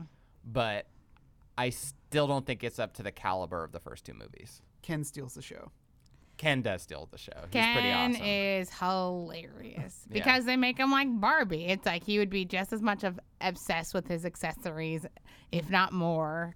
And again, to the credit of the animation, like one of my favorite things is him coming down in the elevator for the first time, but the elevator's like clunky because if you ever had like a Barbie dream house or whatever, and the elevator, it's plastic, so it's not Shitty. perfect. Yeah, down. So it's like kind of clunky. Yeah. I mean, brilliant. I love that detail. I but love that detail. The contrast of him being like so like posh about it is and he amazing. has like the shitty plastic crap toys. But I love his different outfits. Like that's so funny. And I don't know. I like Anything I like Michael this. Keaton. Anything Yeah. Michael Keaton is, Michael is Keaton. perfection. You pepper him in, and it's going to be a good show. Yeah, absolutely. But I just remember going to see this movie and being so disturbed in the first 10 to 15 minutes by how little trust they had in Woody. Like that was like the first thing that flagged me being like there's something wrong with this movie is that we spent 10 to 15 years having established that Yeah. they've been through thick and thin together. They've trusted and distrusted each other and learned lessons. And then when you get to the third movie, it's like Woody is like a stranger to them. It's like Woody's sitting there telling them, no, I overheard. We're going in the attic. We're not being thrown away. And they all disregard him. Yeah. And I was like, since when? Since when has Woody not been their leader? In the first movie, they had some distrust because like they thought they saw him murder somebody. Okay, great. But like not now. Not after all we've been through. Yeah, I think that Yeah. definitely was a weak story point. Yeah, it was like drama for drama's sake. And not only that it was just like unmotivated, but it was also spinning your wheels. Like it was like, we've been through this conflict before. Yeah. It's not Yeah. introducing anything new to the dynamic of these characters. And I think that just set a bad tone for me for the rest of the film. Like I kind of gave it like a harumph, like arms crossed, like for the rest of the movie. And it had to like win me over again, which it had characters and moments that I enjoyed, but not enough to get over what I felt was a harsh oversight of this universe. Yeah, because I think the idea of like him going off to college was definitely a natural choice. Yeah, absolutely. And like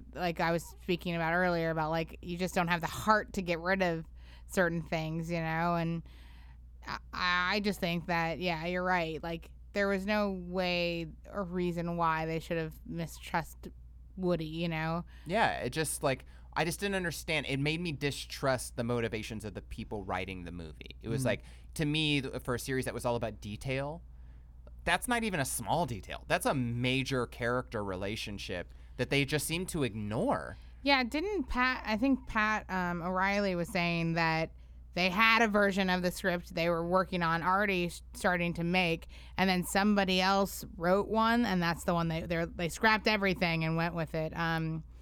It was maybe Andrew Stanton. Well, Stanton's been part of like a lot of the doctoring of scripts for Pixar for a long time. Oh, the screenplay, Michael Arndt yeah, Michael Arndt is the one, and he directed this one as well, right? Or is Yeah. it Lee Unkrich? and Lee Unkrich. It looks like I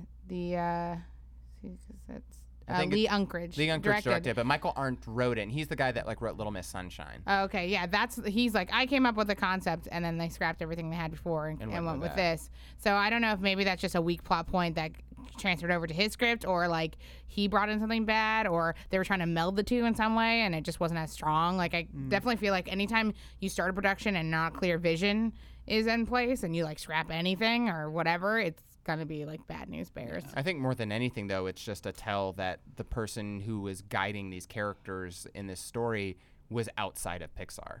Like this is one of the first movies where they brought someone else in to Pixar to write, like one of their main franchises. Like Michael Arndt he's like I said, he's the Little Miss Sunshine guy. Like, you know what I mean? Like, he didn't grow up in Pixar. Yeah. This wasn't his universe. And I think he just didn't know it well enough, like, to make it anything new and fresh for this universe. Well, here's what's lacking is the attention to the detail that we all love in some parts, you know, like the little fun specificities. I think a lot of stuff just got washed over. You know, it's kind of like, here's all this stuff.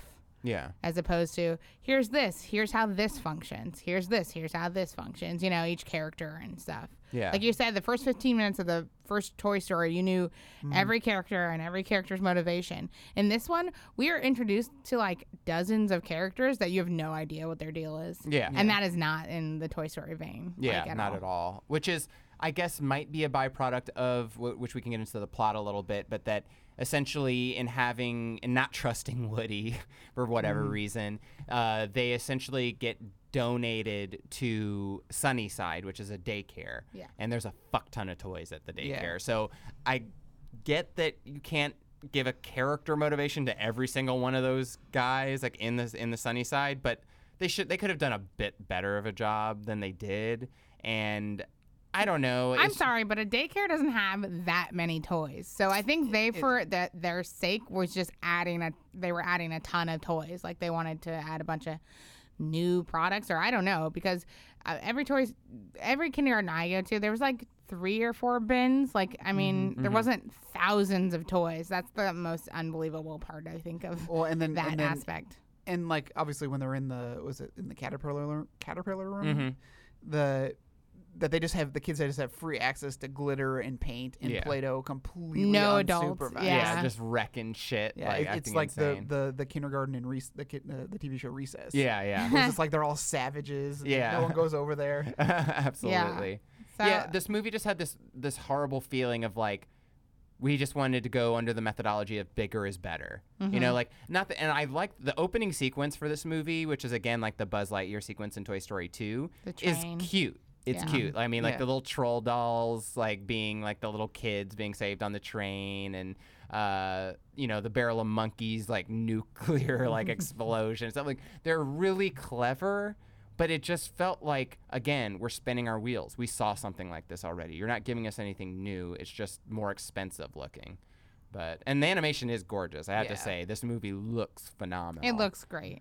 But And there are good aspects. You know, I definitely like, I think Toy Story 1's 100%. For me, Toy Story 2 is probably like 95. I know, you love that one more. 110%. But this one's like a 70, you know, like it just yeah. got degraded so much for me. I still found it very entertaining. I liked it. I definitely did too. And if it was a separate movie other than in this franchise, I feel like it would have been stronger, but it had a lot to live up to. Yeah. You know? They blend so many genres, like prison escape genre, and then just the whole like this weird conspiracy. Like they turn Buzz against them. Yeah. So much happens. Yeah. And I don't know, like there were definitely like when Mr. Potato Head is like in different pieces and like in a tortilla.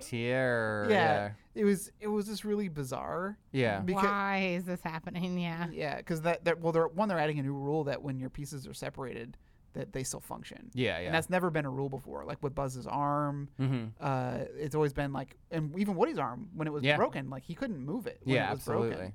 And so now they're adding a rule. Oh, you can. Yeah. For the sake of like Mrs. Potato Head's eye. For the sake of the joke. Yeah. Yeah. Instead of the sake of the characters. Yeah. Yeah. It's very strange. Yeah. And like peppered in are some really amazing moments that are very, very funny. Like I said, the introduction of Ken. Ken is like the true tradition of Toy Story. Like it's really very well-defined character and you get him right away. Yeah, absolutely. Even Lotso, I think, is a bit vague. Lotso being the He's just bad Stinky guy. Pete again. Yeah. But He's literally just like Stinky Pete again. He's smelly good Pete. Like he smells like Smelly good strawberries, Pete you know?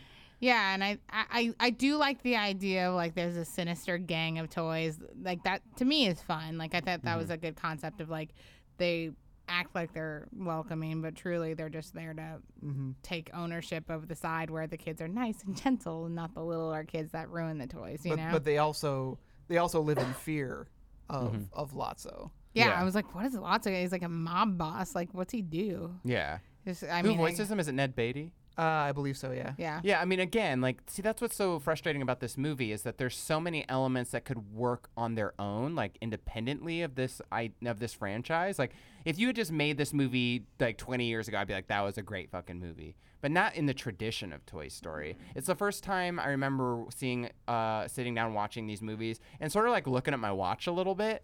Like, first of all, it's really fucking long. And the efficiency of the storytelling is not there, not at all. Like the first two movies, you're like frame one, and then the credits are rolling, and you're like, what? How did we? No, I want more. And this movie, there's definitely like a good 15, 20 minutes in the middle where I'm just like, let's get this going, let's move this along. Yeah, I think there was a lot going on. That's why it's hard to remember everything. Every character's kind of going through their own thing. This is the one where Buzz gets changed into like the Spanish mode, Yeah. which is really funny. Yeah, That's it's a very pretty funny funny. bit too that I really liked. You know, the baby doll though is like so Big Baby Yeah. is like, creepy. It's weird that they never gave Big Baby and the like monkey. yeah. Oh, Oh, my God. god. Simba banging monkey. yeah, Jesus. who's like the lookout or whatever. God, talk about intense. I mean, that Yeah. scared some little kids for sure. Well, this one has the scariest sequences of ever, which is when all the toys go to the incinerator. Basically hell, like toy Yeah. hell. Yeah. They get on a truck and go there when they're in that trash heap stuff. And I'm like, that is so scary and crazy. And I remember, like, I definitely got teary-eyed when they all resolved that they were just going to die, essentially. And they just held hands and are like, well, this is it. And that's like, everyone's like, I remember after the movie came out, everyone's like, oh, that moment, Yeah. that thing. And I was like, yes, it was really intense, and I definitely heartstring pulley, but it's not like the Jesse moment. It's not No. like Yeah. the Buzz realizing he's a toy moment. It's very manipulative. Yeah. oh, you're It's right. effective, but it's I feel like It's not earned. yeah. And Yeah. then their rescue is just so happenstance. Yeah. The like they- claw. Yeah, but it's like they do nothing. They're not empowered. Yeah. Like they cannot. They don't take an active role in their escape. Yeah. So it's Deus Ex Machina. Like, Yeah. Yeah. like it's they just- had nothing to do with what they did. They just was coincidence. So much coincidence in this movie. Woody goes to the house that happens to have the toy that was with Lotso. Yeah. That knows the whole story, Mm-hmm. and it's like, well, how? Okay, Yeah, like, it's like he just happens to be there. I guess that's Yeah. fine. And then like It's even, another tea party thing too, by the way. Yeah, it's just another rehash. And then like even the conveyor belt taking you to the Inferno, like again, just lack of logic. Like the idea of the magnets like pulling them up and Yeah. stuff. Like there's things in that like physically that just don't make sense. Like of course in these movies or cartoons, so like you bend rules. Like I get Right. it, but like this was the first time where I just went, what? No, that wouldn't work that way, because you were saying like was it you that mentioned the golf club or whatever? Yeah, it's like, well, why was it not being pulled up so with quickly? one person. Yeah, it doesn't. There's not a lot of whole sense being made. Plus, the whole obviously the magnet is there to get the metal out of the grinder. Mhm. But if the golf clubs were in a bag, Mm-hmm. so if they hadn't pulled it out, it would have gone through the grinder anyway. Yeah. So this whole system isn't very effective. Yeah.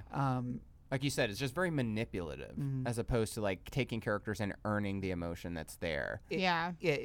To quote Red Letter Media, it's we find out that the Jedi can run really fast when the writer doesn't know how to get them out of a situation. Yeah. So here they are on this conveyor belt. It's like, they're gonna be ground up now. It's like, how do we get them out? There's a magnet. Yeah. And it brings them up. Yeah. It's just You could have gone right from the conveyor belt to the incinerator. absolutely. There's the whole concept of the metal being pulled up in the grinder. It served no purpose. yeah. Because they're right absolutely. back into it. Yeah. Yeah. And it doesn't Yeah. even end up being the thing that saves them anyway. Yeah. So it's like, why introduce something that doesn't make sense just for the sake of drama? I don't know. Yeah. To introduce the idea of the metal before it actually happens later. But again, all weak, not very strong choices. Again, like I think they're just kind of flexing their animation power at this point by putting so many what a powerful scene. It's got all these elements, working parts. What a all those sweeping shots of the sunny side where there's tons of toys. They're Yeah. like, look at us, look at our animation, and I feel like it was just wasted. Yeah. I mean, it does look great. We can't deny that it doesn't look great, but it's the just fire of the incinerator and all the stuff moving into amazing.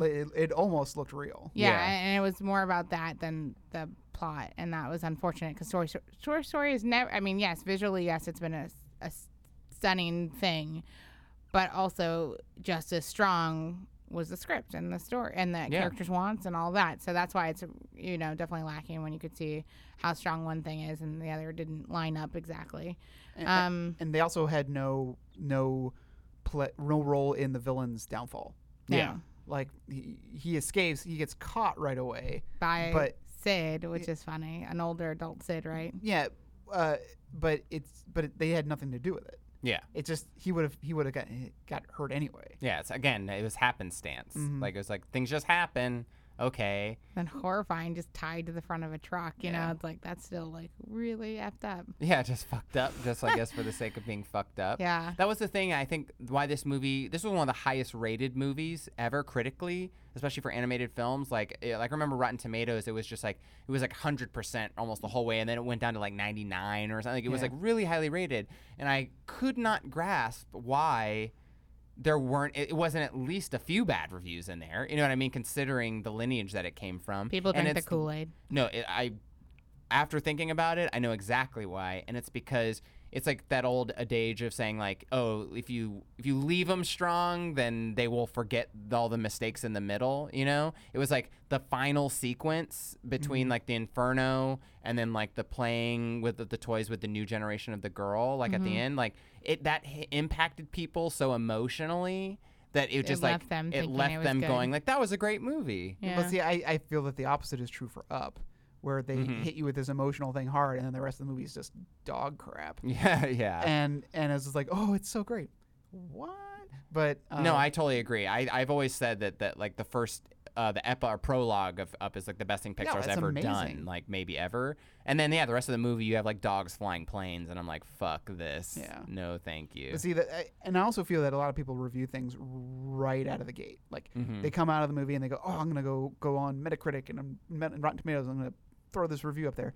I have to roll things over for a day. Yeah. I have to let it sit with me and like really ponder it before, because I always come out of the theater riding a high. Yeah. Even if it wasn't a good movie for the most part. There's a couple movies, but Dark Knight Rises. Yeah, I hated that immediately. I came out of that front face. But it takes, sometimes you need to think about it, and I feel a lot of people review things without really just sitting on it for a while. Oh, right. And if you look at it, it's like it had been a long time since Toy Story 2. So Toy Story 2 was 99, and this was 2010. Toy Story 1 was 1995. So a 4-year gap. So no, people don't do what we do, not generally, of like watch it through. And actually putting these all together, it's like they're just rehashing the same shit, when they're all lined up next to each other. It's like they're doing it, but less strong, like in a poor way. Yeah. Get ready for 3 more. Yeah, exactly. Yeah, I got a whole nother trilogy coming. Which is insane. It's just, that's where I get super elitist. We'll see.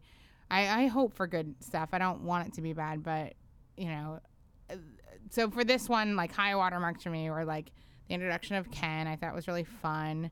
I like Trixie, the Stegosaurus of Christian Shaw is awesome in that role. Like I said, Prickle Pants, although like a repeat, like he's funny. He's funny, yeah. I like the little peas in the pod. We're cute. And Totoro's in there. Yeah. Totoro's in there, which is awesome. Good call out. And I like the concept of him passing on. I like the daycare in general. I'm like, oh, that's cool. Like you donate it to a daycare. Like I like that. Yeah. And I like later like donating it to a little girl, like the next generation. Like I thought those things were really strong. And they made her younger, so she'll have a longer time to grow up than Andy. Oh, and then the other thing continuity wise that I thought was good was the dog. Yeah. That the dog was old Buster's now. Real old now. Buster's old now, and pretty soon next one he'll be buried in the backyard. I'm sure. Well, it won't be with Andy anyway. Anyway, so it doesn't matter. But yeah. No, but that was actually I think that's actually my favorite part of the third movie is the acknowledgement of time. Like, that's what it does really strong. Yeah. Or strongly. And like the fact that Buster is aging and that his time's coming too. It's like, it's this sort of idea about letting go, which is like a good message for the movie. You're growing up and you have to leave things behind. Yeah. I mean, the concept itself, I think, is strong. I think just the execution wasn't finely tuned enough. Yeah, there's moments. And the Spanish buzz or whatever. Yeah. And I liked I do like Teddy, the guy that does the phone. where he's like trying to give him the scoop on things Yeah. and Oh, tells the yeah, story. yeah. I thought that was a fun thing I like that you have to talk to him by picking up the receiver. to Yeah. actually talk to him.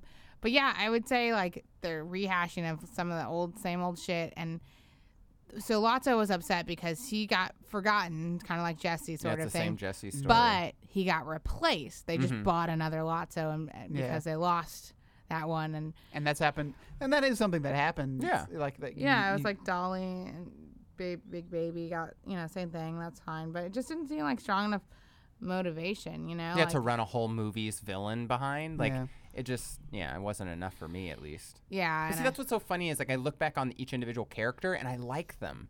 Like I like Lotso. I have a Lotso in my, at home, like Yeah, that you you do. actually gave me for my birthday, Yep. and I love Lotso. But like, it just doesn't work together as a whole. Yeah, I would say the designs are great. Yeah. Like actually, all the designs of the new toys and all Yeah. those. I want the clown. The clown's so super cute. sad clown. Yeah, the super sad clown. Like He's so awesome, and fucked the up looking. the like kind of Stretch Armstrong looking guy, and like I don't know, I really liked them all, but yeah, just kind of weak sauce. Yeah, Yeah. overall, it's just like this. The whole is not greater than the sum of its parts. Mm-hmm. Unfortunately. But I'm not mad at it. And again, if you compare this to almost any other child's animated film, it's superior. It's just by the standard that Pixar set, it didn't hit the mark. All right, so I guess that's the end of talking about the main franchise, and we can move on to what I guess we could call a little epilogue, where we talk about the Toy Story Shorts program, which consisted of 5 separate shorts, airing actually before movies and theaters at some point, and some on television. But yeah, we can just dive into those now, I guess.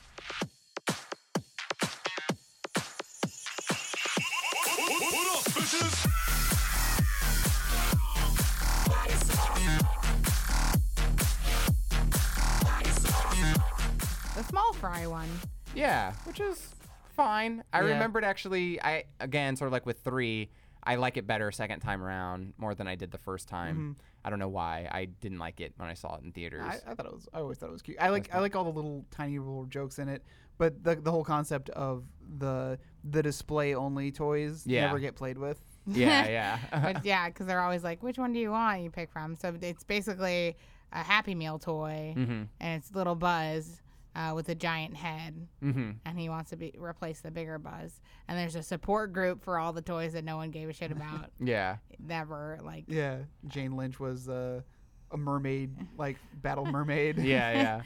And they had kinda- like all the like the food toys that transform, Yeah, like yeah. which I actually had a bunch of and loved. Which is but ridiculous because everyone gave a shit about those. Yeah, ones, those so. are awesome. Taekwondo. yeah, Oh, like a dough God, in a, yeah. in a what do they call it? A key yeah, yeah. or gi? Gigi. Yeah. And then my favorite was DJ Bluebird, So which weird. is so cute and just like making his little turntables. So I thought that was clever, and you could tell they really cared about it. And that's another aspect of toys, like your Happy Meal toys or like cereal box toys, are like this big deal to kids. So Well, sort of. They're like a big deal for a moment, kind of Yeah. thing. Like most of those things get like forgotten really quickly. those are cheap as shit. Yeah, exactly. You know? I don't know. There's a few that I always collected and loved. Mm-hmm. There's a while where they're doing like full hand puppet ones. You Yeah. know, that you're like, wow, that's cool. Yeah, I have the complete Land Before Time Yeah. rubber like hand puppets wow. from Burger King. Yeah, those are crazy. Yeah, and those are actually really nice. They modeled them just like they look in the movie. Yeah, so sometimes they put a little more effort into it, but yeah, it's just he infiltrates the group and tries to convince them that he's the actual Buzz, and they're like, "You're clearly not the actual Buzz." Yeah. It was cute. Yeah, it's cute. I give it a B. It's fine. Like I'm not mad at it or anything. Yeah. And then they had Hawaiian Vacation, Yep. which I had never seen before. This Yeah, is my this first is my time. first time for Yeah, I them. mean, I haven't seen any of these, so. Oh, okay. Yeah, it was cute. It was basically like Barbie and Ken wanted a honeymoon. They set it up for them. What I liked about these is that the writing was really tight. So much like in the first 15 minutes of the first Toy Story, they really got to things quickly, and like the jokes came and like really quickly and were fun. I don't know. I just felt Yeah. like quick, fun little like snippets. Like their best, like most punched up writing was for these. Yeah. That was neat. I'd have to say of the shorts, like at least the 3 short ones, Hawaiian Vacation's my least favorite. Probably, yeah. Yeah. I just didn't. I mean, it's fine. I just didn't care about it at Yeah. all. Like It's been done, setting up a vacation. It was like that reminded me of like I Love Lucy or something like way back when. So yeah. it's definitely not a new concept, but I thought some of the jokes in it was pretty funny. Okay, and it wasn't like unlike Small Fry, and we'll get into Party Source, is it wasn't really a toy related story. No. Yeah. It was just a story involving these toys. Yeah. It was Exactly. like it could have been anything or one. Yeah, it could have been with people. It could have been with ants. It didn't matter that it was toys. Yeah. Which I actually didn't even think of, but I think that's probably why I didn't like it as much as the that others. makes sense. It didn't feel the same. But I think the next one, Party Source Rex, is my Yeah. favorite. Party Source Rex is awesome. It's amazing. That's Bath the toys. one that I would actually show people and like, oh, you should watch this one. So it's like bath time, bath toys, and Yeah. Rex being one of the best characters ever, being Yeah. the star of it, was so smart. Yeah. He's so great. Because his enthusiasm is Yeah. like always is like infectious. So Yeah, he just wants to be really cool, and he gets taken to bath time, and all the toys there are like, you're the coolest, because nobody there can turn on the faucet, Right. the water, and everyone, all the bath toys are just ecstatic when the water's on and the bubbles are going. It's like Yeah. a party. That's the whole bit. And so he's like the coolest guy ever because he can make the bath happen. But with then his shitty little arms. Yeah. Like all of a sudden those are like worth something. Yeah. Well, that's because it wasn't in the beginning. He's like, oh, I can't do that because my arms or whatever. And then it proves that or something like that. He is actually really valuable to the bath time toys. Yeah. But then the pending doom of like, holy shit, this is getting out of control. Like you get nervous, like the water's going to overflow. They're being Yeah. too loud, like everything. But all the characters introduced are like super funny. Like one detail, and I just noticed it if you're a parent or if you're a babysitter like I am, the whale that goes over the spout so that kids don't Yeah. hit their heads and Yeah, stuff. yeah. Like just those details of toys. Bath time toys are like a big deal Yeah. too, and like stackable cups and like the Suction wind cup. up, Yeah. suction cup stuff, and the wind up guys with flippers and all that stuff. I thought was so fun. Yeah. Isn't there like a Jamaican dude like inside in the water or something? There's like the party's going on, and then all of a sudden, like it cuts to, like this one like one of the things gets thrown up in the air and it falls into the water hard, and then it cuts to like all the toys that sink. It's like the surface toys get all the fun. Yeah. Then all of a sudden, the guy from the surface comes down and goes, "What's up, fishes?" Oh yeah, that's so funny. Yeah, that one's fun. And Rex, you gotta Yeah. love him. That's the one I recommend anybody listening. You should definitely Yeah, check it that's out. easily the best of the shorts. Party Source Rex. It's just to the point. It's not, it's nothing more than it needs to be. It's just it takes one really good premise and rides with it. Yeah. And it's got like a sweet beat. Yeah. The good thing about these shorts too, I've noticed, is that they keep the continuity of the movies, so they coincide and are along the same premises, lines, and things that have They happened. certainly do it better than Toy Story 3 did. Oh God, yeah. But they keep in line with what's happening actually in the series. Yeah, which is nice. And then we can go on to like one of the extended shorts, which is the Toy Story of Terror, which I don't know. I think it's the weakest out of all the things in the shorts. Yeah.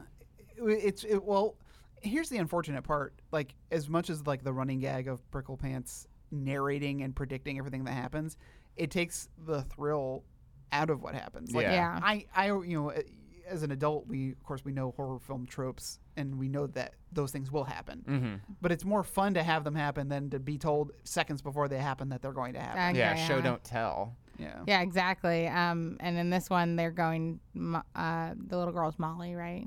Yeah. No. Yeah. Bonnie. Bonnie. Molly's the other little girl. Yeah. Bonnie and her mom are staying in a hotel, and it's supposed to be creepy, and they're telling ghost stories. Or doesn't it start with them watching something scary?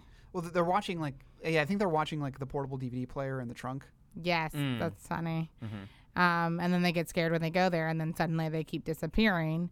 And But the reveal of what's taking them is really is the dumbest thing Yeah. ever. The It's best like- part about it is Carl Weathers as the Yeah, as Combat his, Carl. Combat Carl, is and he's awesome. And he's like got- super intense and missing an arm. Yeah, he's missing the arm, just like A Predator Predator. reference. Yeah, it's so good.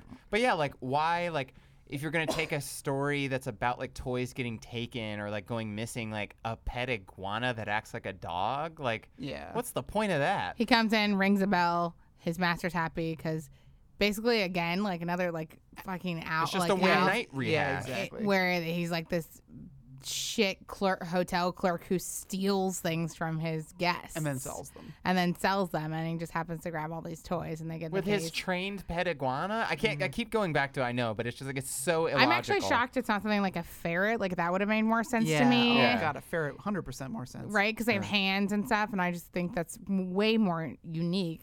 Yeah. I don't know. Anyways, I And thought it was it's not even like an iguana like lends itself to being this like terrifying monster or something. Like it just seems so. I mean, if they're doing like a Godzilla type thing, that would be hilarious. But they didn't do that. Yeah, they didn't go there. Because the iguana also, like, when it's as it is trying to fulfill a task for itself, it's not menacing. Like it's like really kind of like goofy and smiley and just like happy to Jesse keeps climbing out of the bowl and he keeps putting her back in and ringing the bell and it's like all excited and waiting. Which those are cute moments of animation, definitely. But like, I definitely liked the whole dynamic of the FedEx person or whatever. Yeah. Like that was like a fun like thing, and like Jesse having to sacrifice, like I'm going in the box, like I have to do it. You know, I don't ever want to go back, but I'll face my fears with that. And like the Transformer like guy or whatever, like those are all fun. Like, but at the end of the day, it doesn't justify 20 minutes, and it's certainly not like again like doing stories we've already seen before. Yeah, that was the only short I had seen before going into this, and I was like, ugh, I'm not looking forward to those shorts. Yeah. But it was a poor representation, I think, of what they were trying to do. Missed opportunity when he puts Woody up for sale. It should have been like you've seen like the eBay username like of like something Toy Barn. Like, Yeah, so it you should have think, been Toy so Barn, you think yeah. it's Al trying to like Get him back again. furiously get him back. Yeah. That would have been Absolutely. awesome. Yeah, it's awesome. And then I guess for the final one, which is the most recent one and actually aired about when we watched it, 2014. was Toy Story That Time Forgot, which admittedly is fun. It's better than I thought it would be. I liked it a lot. Yeah. Trixie being the star of it with Kristen Shaw, who's a Triceratops or whatever, and it's about these other. I feel like I never had those toys, like the dinosaur, like warrior toys. There's like Dino Saucers. there's like and- Dinobots Dino or whatever. Riders. Yeah, Dino Cadillacs and Riders. dinosaurs. Yeah, Yeah, exactly. I thought this was really fun, and I liked all the designs and everything. Like the Overlord guy, I thought was really creepy and awesome, and I don't know, and like they're battling, and And it was like, again, all of the stories that Toy Story does well are the ones that have something relatable. Like, in this one, you have it's like, oh, Bonnie's taking the toys over. It's like, oh, look what I got. You know, this is fun. And she goes over to the rich kid's house who has all of the toys, the complete sets, and there's this whole complete world, and he doesn't give a shit about them. Yeah, he's got a game console. Yeah, he's like on the video games, so it's like that's something that I can relate to. And then now that you have the familiar characters being lost into this world, which is nice, you know. And again, coming to they're very similar as Buzz in the first movie, that they don't know that they're toys. Yeah. They don't realize, and they take it really intensely, which I think is great. With that kind of battle royale thing, you have to have that sort of intensity. Yeah. And they get dropped into a genuinely interesting world. I think so. Yeah, I thought it was fun. I like the concept. I actually applaud them for trying something like kind of super different from Toy Story. Like, even though it was within the genre of Toy Story, but it felt like a different series in some ways, and I wasn't upset at it. You know, like I was like, okay, like at least they're trying something that's not like rehashing of the old things, and like, you know, not really, and that it was a fun new world within that genre. Yeah, I it don't was know. like harken back to like the 50s, 60s, like Land of the Lost, you know, like that type of stuff. Yeah. And it was just fun. It was just fun. Yeah, and I think what an interesting choice, because Trixie was just introduced. So the fact that she's the star of it, I think it has a lot to do with Kristen Shaw's popularity now anyways, and she's on Gravity And how Falls and awesome stuff. she is. And how wonderful she is, and she should star and stuff like that. And so I'm glad they chose her, and they didn't try to shoehorn somebody else in, and that there was a unique sort of idea of these warriors that were so intense, like lizard people. I don't know, I liked it. And that she had found her people. Yeah. And like much like Jessie, like that she's like a female character that isn't defined by her gender solely. Like No. that she's just likes what she likes and, you know, does what she wants to do. But her whole identity crisis in this episode is that she never gets played with as a dinosaur. Yeah. Right, she's always something else. That's a great concept too. I thought that was interesting. It's like she just wants to be what she thought she was born to be, and she's never getting to fulfill It's that. like, I'm a Tea Party thing or whatever. Yeah, I think that's interesting too. Yeah, and the animation obviously looks great. Actually, especially yeah, for all the shorts. animation, all of them was really, really lovely. And everyone coming back to do their voices. Like, you know, for the I part that have know. Woody and Tim and Buzz, it's Tom Hanks and Tim Allen coming back. And I know. I think that's kind of the best thing about it, is that the through line of all the character voices being the same. Sans, you know, obviously Slinky, but he passed away. So other than that, like, death is the only thing that can keep them from being this, which makes me think, obviously money is very important, and getting the money. And I don't know if they've had it in their contracts, but I kind of part of me believes and really wants to believe that everyone loves being a part of this world, you Yeah. know, and like really enjoys working on these things and projects so much that they'll do the little thing to the big thing, you know, because it means so much to them, and it should. Toy Story in general is, I feel like, a big part of our history as like in modern cinema. Like Yeah. I think it just means a lot, you know, and I was really glad to actually I picked this one for the holiday season, so I was like, toys, Christmas, that makes sense. Yeah. Yeah.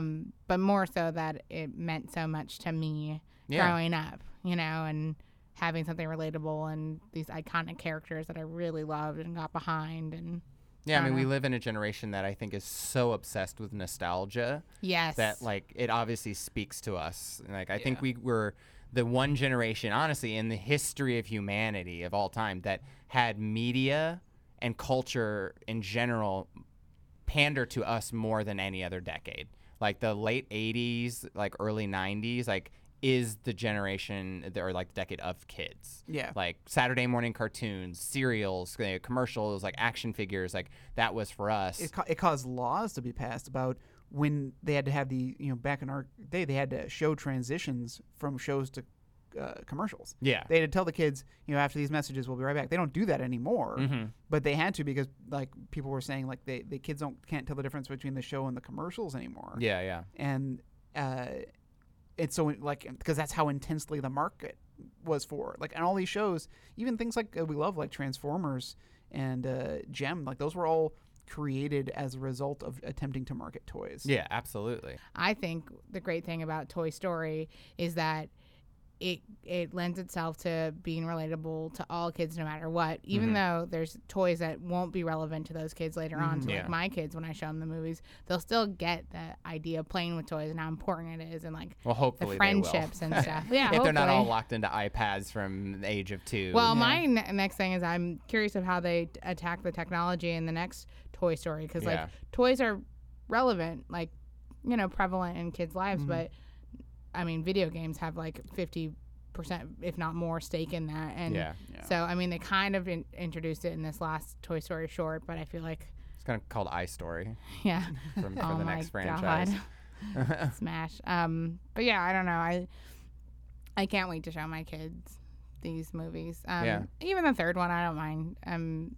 In the wheel of things, but mostly Yeah. the first and second one will be. Like I said, by fun comparison, it's not as good, but it's still a decent movie. And kids love it. I know they do. Yeah. They're And I was bursting all actually- those toys everywhere. I was actually really hesitant to like or give the shorts a chance, just because it was like I've always been of the idea, like the Calvin and Hobbes idea, which is like quality over quantity. It's like, say what you have to say, and when you're done, let it go. Which is why I'm like bummed out about the next trilogy coming in I these didn't movies. even know that until you mentioned that. But especially since, like, as much as I like ragged on the third movie, it does end nicely with that. It's like I said, we start with clouds, the wallpaper, and it ends with the clouds, and Right. it's just like, oh, that's complete. We're Yeah. done. And then the idea of the shorts coming back, I was like, I don't know about all this, but at the end of the day, it's pretty quality entertainment.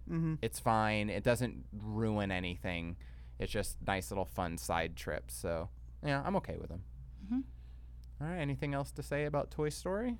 No, do you know any more about the trilogy coming out? Just that there is announced that 3 more are going to be made. Yeah, I don't even know if it's going to be the same toys. It or looks if like it's- Toy Story 4, based on IMDb, is going to come out in 2017. Yeah. But that's all it said. Well, it's all sequels. It's Cars 3, Finding Nemo 2, Incredibles 2, which I feel now is gone too long from being Yeah. a good idea. But it's all sequels. I'm sure there will be some original content in there, like a Wall-E. I would say like Brave, although I didn't like it, was at least not a sequel. Yeah. We have Yeah. like Inside Out coming, which does not Oh, yeah. particularly That looks good like to me, balls. and like The Good Dinosaur, which I don't know anything about, but I'll give it a chance. But yeah, we're definitely into the world of sequels and remakes and reboots. It's But hit here- animation too. So There's something about Toy Story that I think will also always be a big part of my heart, is that, again, to talk of Pixar, I remember the time when every Pixar movie, you're like, well, I'm there Yeah. day one, because I know it'll be some of the best quality filmmaking. And for me, there definitely was a time period where they were on top, and I appreciated them. And it was wonderful. So I'll always be nostalgic for that and still give credit when credit's due. They did amazing things there. Oh, yeah. And I've heard people loved working there and had a great time, and they made a great environment, and John Lasseter really cared and fought for things and fought for his employees. For artists. You know, for artists. Obviously, there's never should be one face of a company because that doesn't make sense to me. It takes so many people to make this stuff, and his name just happened to be at the top of the hat or whatever. But I feel like, you know, all the people that worked on these things obviously cared a lot and like should be really, really proud. And I will always keep that piece in my heart of like the Pixar baby years of like them coming out with just amazing things. Yeah, we'll see. Maybe they can turn it back around again. One could only hope. I'm sure they can. If they hire the right people and let them do their jobs that they hired them to do, then we'd be okay. Well, they might have to break away from Disney to let that happen. Yeah, we need a separate company again. It'll never happen. I know. It's too far gone, maybe. But this was really fun, and Yeah. watching it with all of our buddies, it felt really great because everyone was super into it. And I have to say, honestly, this might have been the easiest marathon we've ever done. Yeah. 3 movies, all pretty quality, like, A Yeah, A few to shorts, Z. pretty good. Yeah. And we had our youngest podcaster yet viewing. Addie was there to watch all the Toy Story movies with us. Yeah, we had a Yeah. little girl. She's not even 1 yet, right? No, she or is. just She turned 1 just recently? turned 1, yeah. She turned 1 in October. Oh, okay, yeah. So a little over 1. And honestly, I mean, which I think is a testament to the quality of these movies, was pretty much entertained the whole time. Like she was Engaged. locked in, engaged, and like that's very little to keep that kind of attention span. Yes, and we gave her the Lotso to hug during Yeah, the third she was one. carrying around my Lotso for a lot of the things. So it was a nice environment to watch these movies. Yeah. All right, well, thanks for podcasting with me, Amanda and Richard. Yeah, my pleasure. Huzzah. Was To good. infinity and beyond, maybe? Thanks for listening. That concludes the Toy Story podcast. Be sure to tune in next time when we watch the Taken franchise. As usual, later this month, we will also be live tweeting our experience. You can follow us on Twitter at CinemarathodPod. That's Cinemarathon POD. If you'd like to comment on our Facebook page, you can find us at facebook.com/Cinemarathon. And if you'd like to reply to anything we've said on the show with comments or suggestions for other marathons you'd like us to do, feel free to email us at cinemarathon@gmail.com. And all of this information can be found on our website at cinemarathonpodcast.com. Thanks.